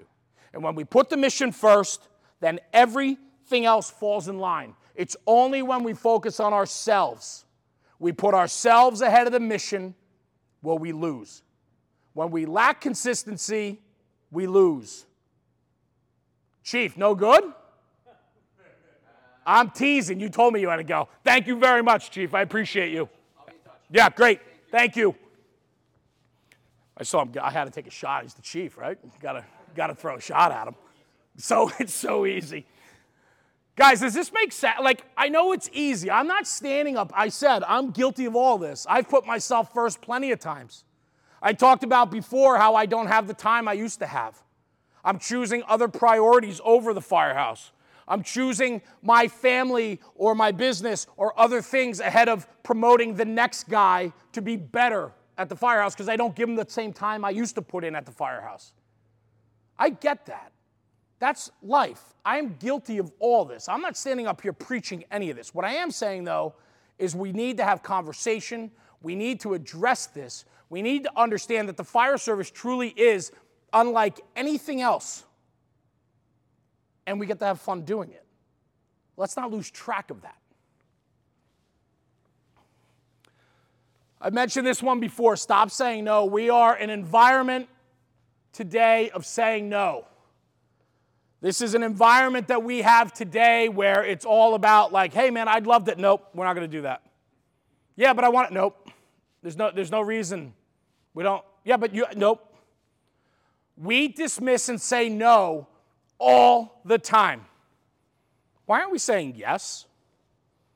Hey, Cap, I saw this on the internet. I'd love to see if we can repack our front bumper line. We run 150 for car fires, brush fires, garbage fires, whatever we run that front bumper line for. I saw on National Fire Radio, there's this really cool way we could pack the front trough. We could put 100 dead with a donut of 50. The guy carries the 50, pulls the 2 loops, carries it out, rolls out his 50, and we'll put water on that car fire in 15 seconds on arrival. I'd love to see if we could pack that front bumper, and the captain's like, come on, man. It's the internet. Right? What is it? 100%. So what do? We say no. We take that kid that's 25 years old that on his own is promoting himself in the job. He's looking for something more because he's on YouTube. He's on social media. He's seeking and searching more because he's hungry. And he then brings it back to you guys and he says, guys, I want to pack this front load. Let's try this. Not, we need to change it. Guys, the way we do it's wrong. I'm not saying that. That's wrong. It's about approach and delivery and salesmanship, right? We talked about that. I'm saying he comes in and says, Cap, Lieutenant, senior guy, I saw this. It looks pretty cool. You want to pull the rig out? We'll try it on the ramp. We'll see if we can make it work for us. 8 out of 10 times, it's a no. We don't need to. What's the point? What did you just do to that guy? Bunch of things. You stunted his growth. Is he going to come back next time excited? Next time he's on the can and he's scrolling through his phone, he's probably going to start looking at other types of content, not even seeking out better things for his own fire company because you stunted his growth. How dare you? How dare you? Who the hell are you? Because you're lazy? Because you've gotten complacent? You're going to stunt the growth of somebody else? Who the hell are you? These are very real things that are happening every single day. I challenge you to say yes. I challenge you to say, yeah, man, let's try that. We might not be able to do it this morning. Maybe next time we're in, like next, on our next tour, we'll pull the rig out back. We'll try it. Give them the opportunity. What's the worst thing that's going to happen? It doesn't work. And you go, told you, kid. Right? That kind of feels good a little bit, right? When we're right, Sometimes things are done for a reason. Sometimes it's been that way for 30 years because it works. Or you stand there and go, shit, that works. That's exciting too. Because if it does work and you're the type of boss or the type of company or type of department that allows for that, you just propelled that young kid to the moon. That you gave him an opportunity, he delivered, and it works. And what is it doing? It's about the mission. It's not about him. He didn't bring it to you so he could be right. He brought it out of the pure interest in bringing something better, different, new. Make the job better. Make our company better. Get water on the fire quicker. Engine 2 and Engine 4 are going for the same car fire, and you guys can stretch faster. That's a good feeling. Give opportunity. Say yes. Stop saying no. The only reason we say no is because we're lazy, we're complacent, and maybe you're going to get shown up. Oofa. You imagine if the senior guy or the company officer gets showed up by that 25-year-old kid? Doesn't look good for him. So what's he going to do? He's going to stunt your growth. He doesn't want that. He sees it as competition. It's the same guy that answers the same question of why you ask when you ask why, and he goes, because that's the way we've done it. It's because he doesn't know. He's now threatened. You've challenged him informally. Whereas for the younger kid, it wasn't a challenge. He wasn't drawing a line in the sand. He just inherently wants to know. But you lack confidence in your own skills and abilities. You lack the ability to sell, be a salesman, to educate. We don't need leaders like that. We need leaders that say yes. We need people in leadership positions that will lift their people up. Give your people the tools to succeed and give them an environment to thrive. Be the change. Never sacrifice your morals, ethics, values I talked about before. Change takes time. Patience. That was a slide. Change takes time. And do not beat your chest. This is where we run into some problems. Jared, man, he's a fireman down in Australia. He's a this monster guy, tatted up, big mustache, talks with his Australian brogue. Like, he's one of my brothers, man. I took him, I have this restaurant, Pat knows because he's been there. I have this restaurant in Hoboken, New Jersey. It has 8 tables in it. I have a standing reservation the third Friday of every month for 4 people, a 4-top. 8 o'clock, third Friday of every month, Augustino's. One of the best Italian restaurants in the state of New Jersey. It's an hour from my house, and I will be there on the third Friday of every month as long as I'm not traveling. I only take dear, dear friends and people that I highly respect to that restaurant because it's an experience. I worked for over 20 years to get that standing reservation. I'm very proud of it. I'm going to take that to my grave. If I moved to, I was going to say California, but God, I would never move to California. If I moved to like Idaho in my bomb shelter, in my bunker, in my school bus buried under the ground, I will still come back on the third Friday of every month for Augustino's. Hot sausage, fresh grapes, and a reduced balsamic. It's one of the best things you'll ever have. I've never had it anywhere else. It's my favorite place in the world. It's not just the great food, cocktails, it's the experience, and it's the people I get to share it with. It's important to me. I took Jared there. That's how important this guy is to me, and I met him literally twice, I think. Twice. He lives in Australia, and we had this immediate connection. He was on my podcast. I challenge you all to go listen to it. It's a great episode. He talked about the importance in his firehouse where creating the environment Sometimes playing darts in the firehouse is just as important as stretching a line out back. We can't lose sight of that. Sometimes the drill is not the drill. My friend Mickey Farrell said that. Sometimes the drill is not the drill. Sometimes the drill is sitting around the table bullshitting, and that's just the drill. It's all part of the equation. My point is this: don't beat your chest. If you're the kid in that firehouse that wants to push himself to be better, understand that if you go in and admonish everyone because they're not out there throwing a 2-section 35 with you, Mr. He-Man out there by himself, and you walk in and go, you guys suck, I'm out here working hard. I'm training all by myself and you guys are sitting here drinking coffee. I'm better than you. It's not going to work. You're not going to get them to come on board. But if you go outside with consistency and you throw that 2-section 35 or that 2-section 24 or 28, and you're bettering your skills, or they see you cleaning the Halligan after a job on the wheel in the shop, or they see you cleaning out a compartment, that's infectious. I promise you it is. Somebody's taking notice. You could be in the biggest slug company and be a rock star in that company and have slugs around you. I promise you they take notice of it. I promise you. Remember, this is a game. It's patience. It's a long game, not a short game. The problem is all we know is the short game. Nobody has the patience anymore for the long game.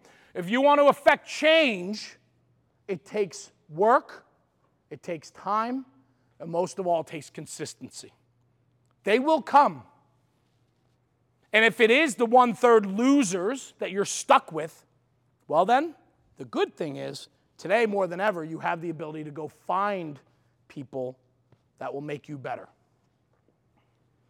Community, now more than ever, you can find like-minded firefighters. Opportunity. 20 years ago, there wasn't this. 20 years ago, there were just a few fire conferences. 20 years ago, guys didn't care as, I don't want to say that. The care is different today. Guys are seeking more of an external tool to make their job better, to make them better. We are actually in a really good time in the American Fire Service. Now more than ever, we have an incredible array of tools available to you. These guys with 25, 30 years ago, they didn't have all these tools. They were insular. We talked about that earlier. They were in a place where they only knew what they knew, where they grew up, where they rode. They didn't know the differences or what people were doing across the country, across the world. And today, you have access to that on any type of level you want. You can seek it out and go find it. It's an interesting time. Be the dumbest guy in the room. I am a dumb fireman. I started off this program saying that. That's all I am. I'm a student. I love talking fire. I love meeting each and every one of you, learning your individual stories because I truly care. Believe it or not, I do. I love it. I absolutely love it. I love doing this. This is fun for me. I love this. But I love being the dumbest guy in the room. I'm in a text group on my phone with 20 guys, maxes out of 20 guys. Some of the biggest names in the American Fire Service. And I have the unbelievably gracious ability to be in this group. I don't know why I'm in there. I am a fly on the wall. I rarely ever put anything in there other than when they're like, hey, happy birthday, blah, blah, blah, right? I don't get involved. I sit and listen. I watch. And the names in that text group are the guys that we all grew up reading. Those are the guys that talk on the national stage. That is the 1%. And I'm in that group. I don't take that for granted. I am the luckiest guy in the world. And I'm also the dumbest guy in that chat group. But you know what I do know? I know that. I know I'm the dumbest guy in that group.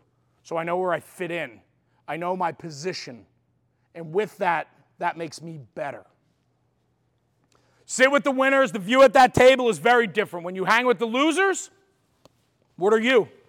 Loser. Don't be a loser, man. Be a winner. Fact versus feelings. This is where we get all messed up in debates, conversations. We put our feelings ahead of facts. If we could remove feelings and argue facts, we'd be in a better place. But we are human. So feelings get in the way. I don't want to beat that to death.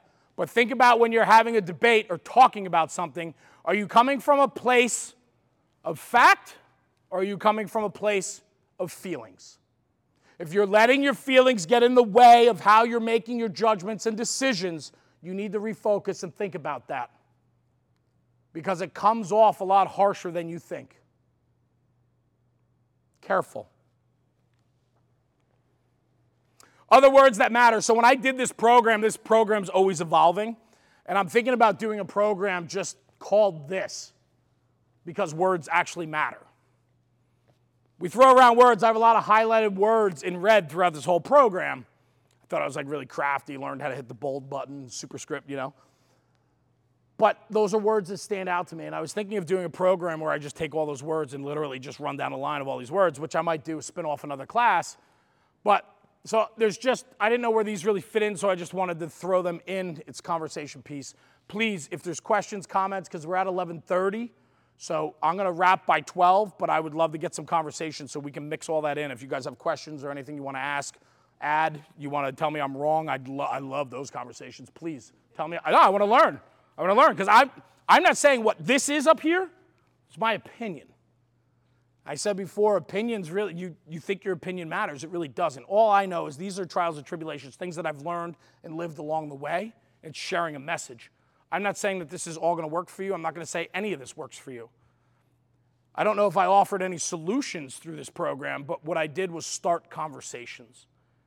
And that's what I talk about on the podcast. Talk about this, because when we talk about the job, we're making the job better.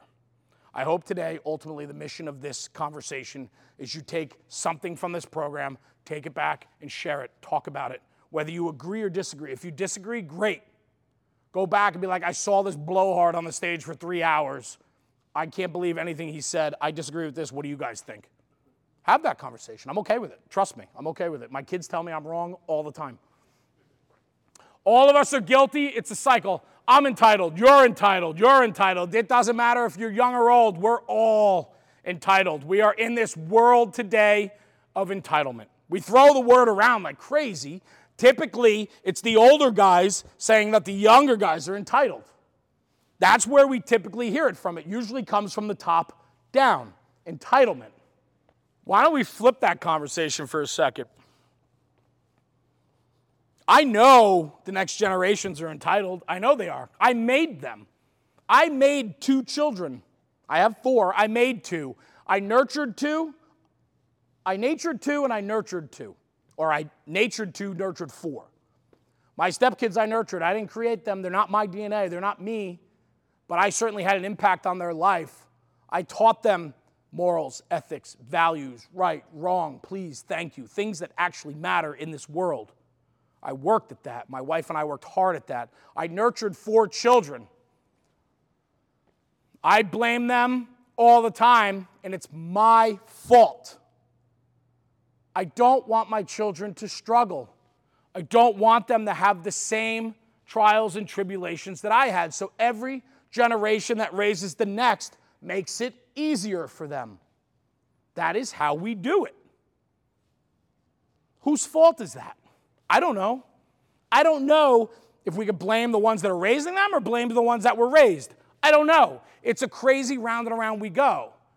But the people that blame the next generation, the guys that sit in the firehouse and talk about how entitled these young kids are, get up, go in the bathroom, look in the mirror, because you're the asshole that created them.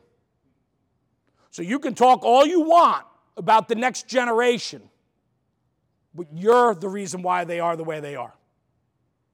Your generation created them. That's the real conversation. But let's flip this around. Entitlement from the old guy. All these old guys think they're entitled to all these things. I've been doing this for 35 years. I'm entitled to this.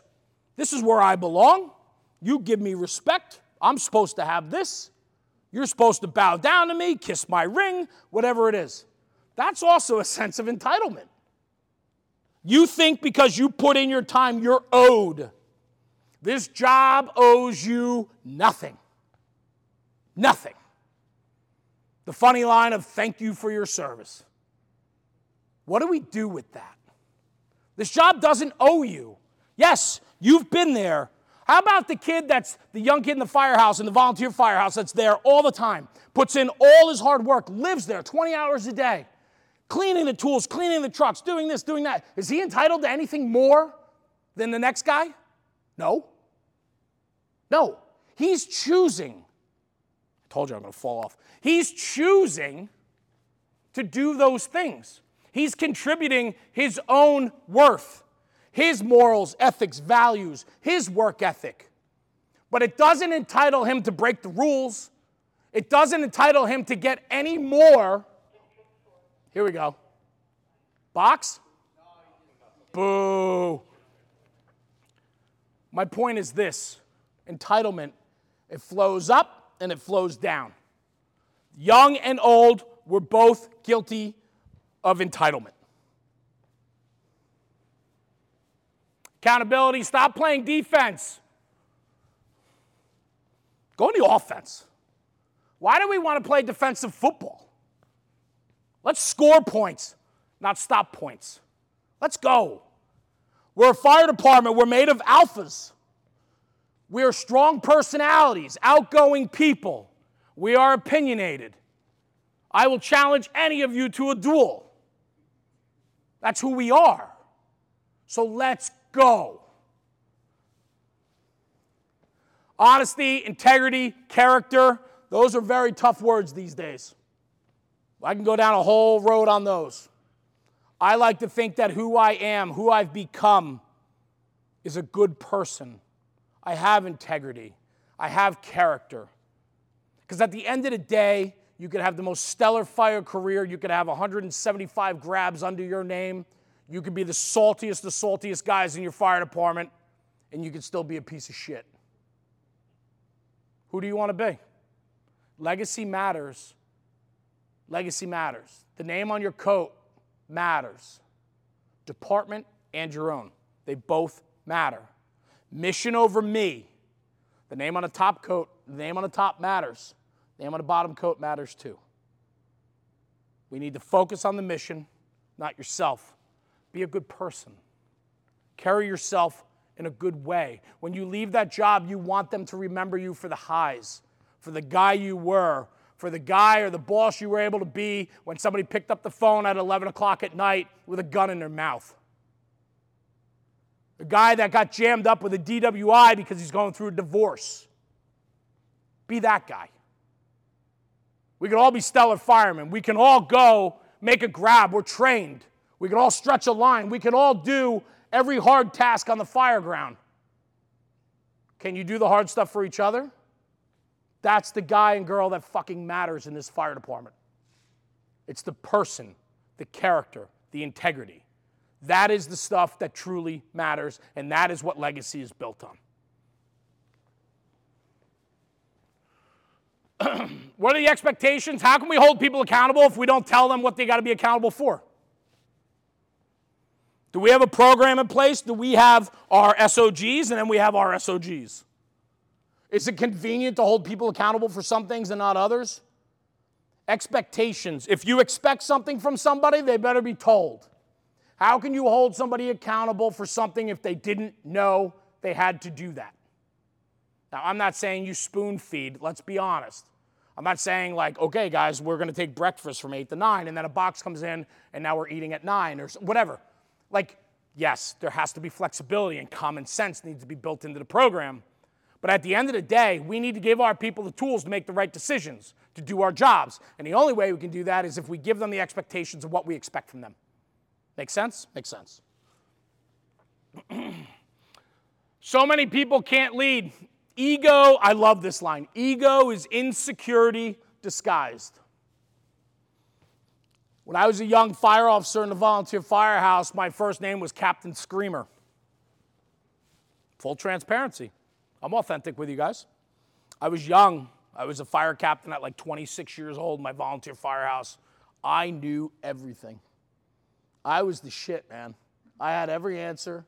We did everything right. I never made a mistake. I was awesome. Fast forward 20 years later, I'm 46. I was the worst boss, the worst fire officer, the worst person. I hung with losers. I always talked about the past. Guys, I don't come to you today standing on a stage, which I hate standing on a stage, by the way, standing on a stage preaching to you. I talk to you today as an equal, as somebody that has gone through all this. Everything I've talked about here has been a challenge in my own life. It's just who I am. It's who it's made me, right? Ego. I had the biggest freaking ego. Pat will still tell you I have an incredible ego. But at least my head fits in the room these days. You know what I mean? A little bit of ego is good. Don't get me wrong. If you're going to be a boss, every single thing that happens is your fault. That's it. Your guys and girls step out of line, it's your fault. Your guys didn't put the fire out and went through the roof, your fault. Take ownership of it. If you want to be a boss, you want to make decisions, everything hinges on you. Bosses have to work harder than their people. If you don't believe that, you don't belong in a leadership position. Bosses need to double down on their work ethic. They need to double down on their people. If you have somebody not pulling their weight, pick them up. It's your job. It's not their job. It's your job. Bosses have to work harder than their people. Everyone wants to lead until they actually have to lead. I think the best quote, and I want to put it in here, I thought of it last night, Mike Tyson. He's like, everybody wants to be tough until you get punched in the face. I butchered the quote. That's why I want to put the real quote up there. But he's 100% right. Everybody thinks we can fight. Everybody thinks we're tough. And then you get punched in the face. Jeremy Donch got punched in the face in 7th grade in the back of a school bus. And that big kid that was a bully for many, many years had a very humbling experience. Nostalgia. It was always better yesterday, right? Always better yesterday. The fire service was so much better years ago. It's so cool. Long coats, hip boots, ride the back step. We went to fires, 5 fires a night. Today's fire service couldn't hold a lick to these guys. Our guys complain in the volunteer house if they get woken up to go to a fire call. In the career house, like, shit, we turned a wheel after midnight. Oh, I didn't sleep last night. Whatever it is, we all love the nostalgia. We love the old day. These guys in the Bronx, when the Bronx was burning, you think you could be them? I challenge you. I challenge you. Men of men, built of stone. The fire service today can't hold a candle to who those guys were. Cannot. So we love nostalgia. It looks cool. Ask them what it was like to fight fires looking like that when it was 30 degrees out with a 20-mile-an-hour wind, so it was -5. And you got 4 rows of tenements going. Your hoses are frozen to the ground, and you have a rubber coat and hip boots. I'd cry. We all would. So we love to think about the past and put it on a pillar and say how wonderful and great it is. And in retrospect, it's so freaking cool. Like, I look at these guys, and this is what, like, for me, fuels me. I'm like, this is cool. If I can give something back to the fire service and what I do with this, then I'm doing my part. I challenge all of you to go all in and do something more than you're doing now. Do better. It takes work. All of us, because it matters. Guys, that's my program. Thank you.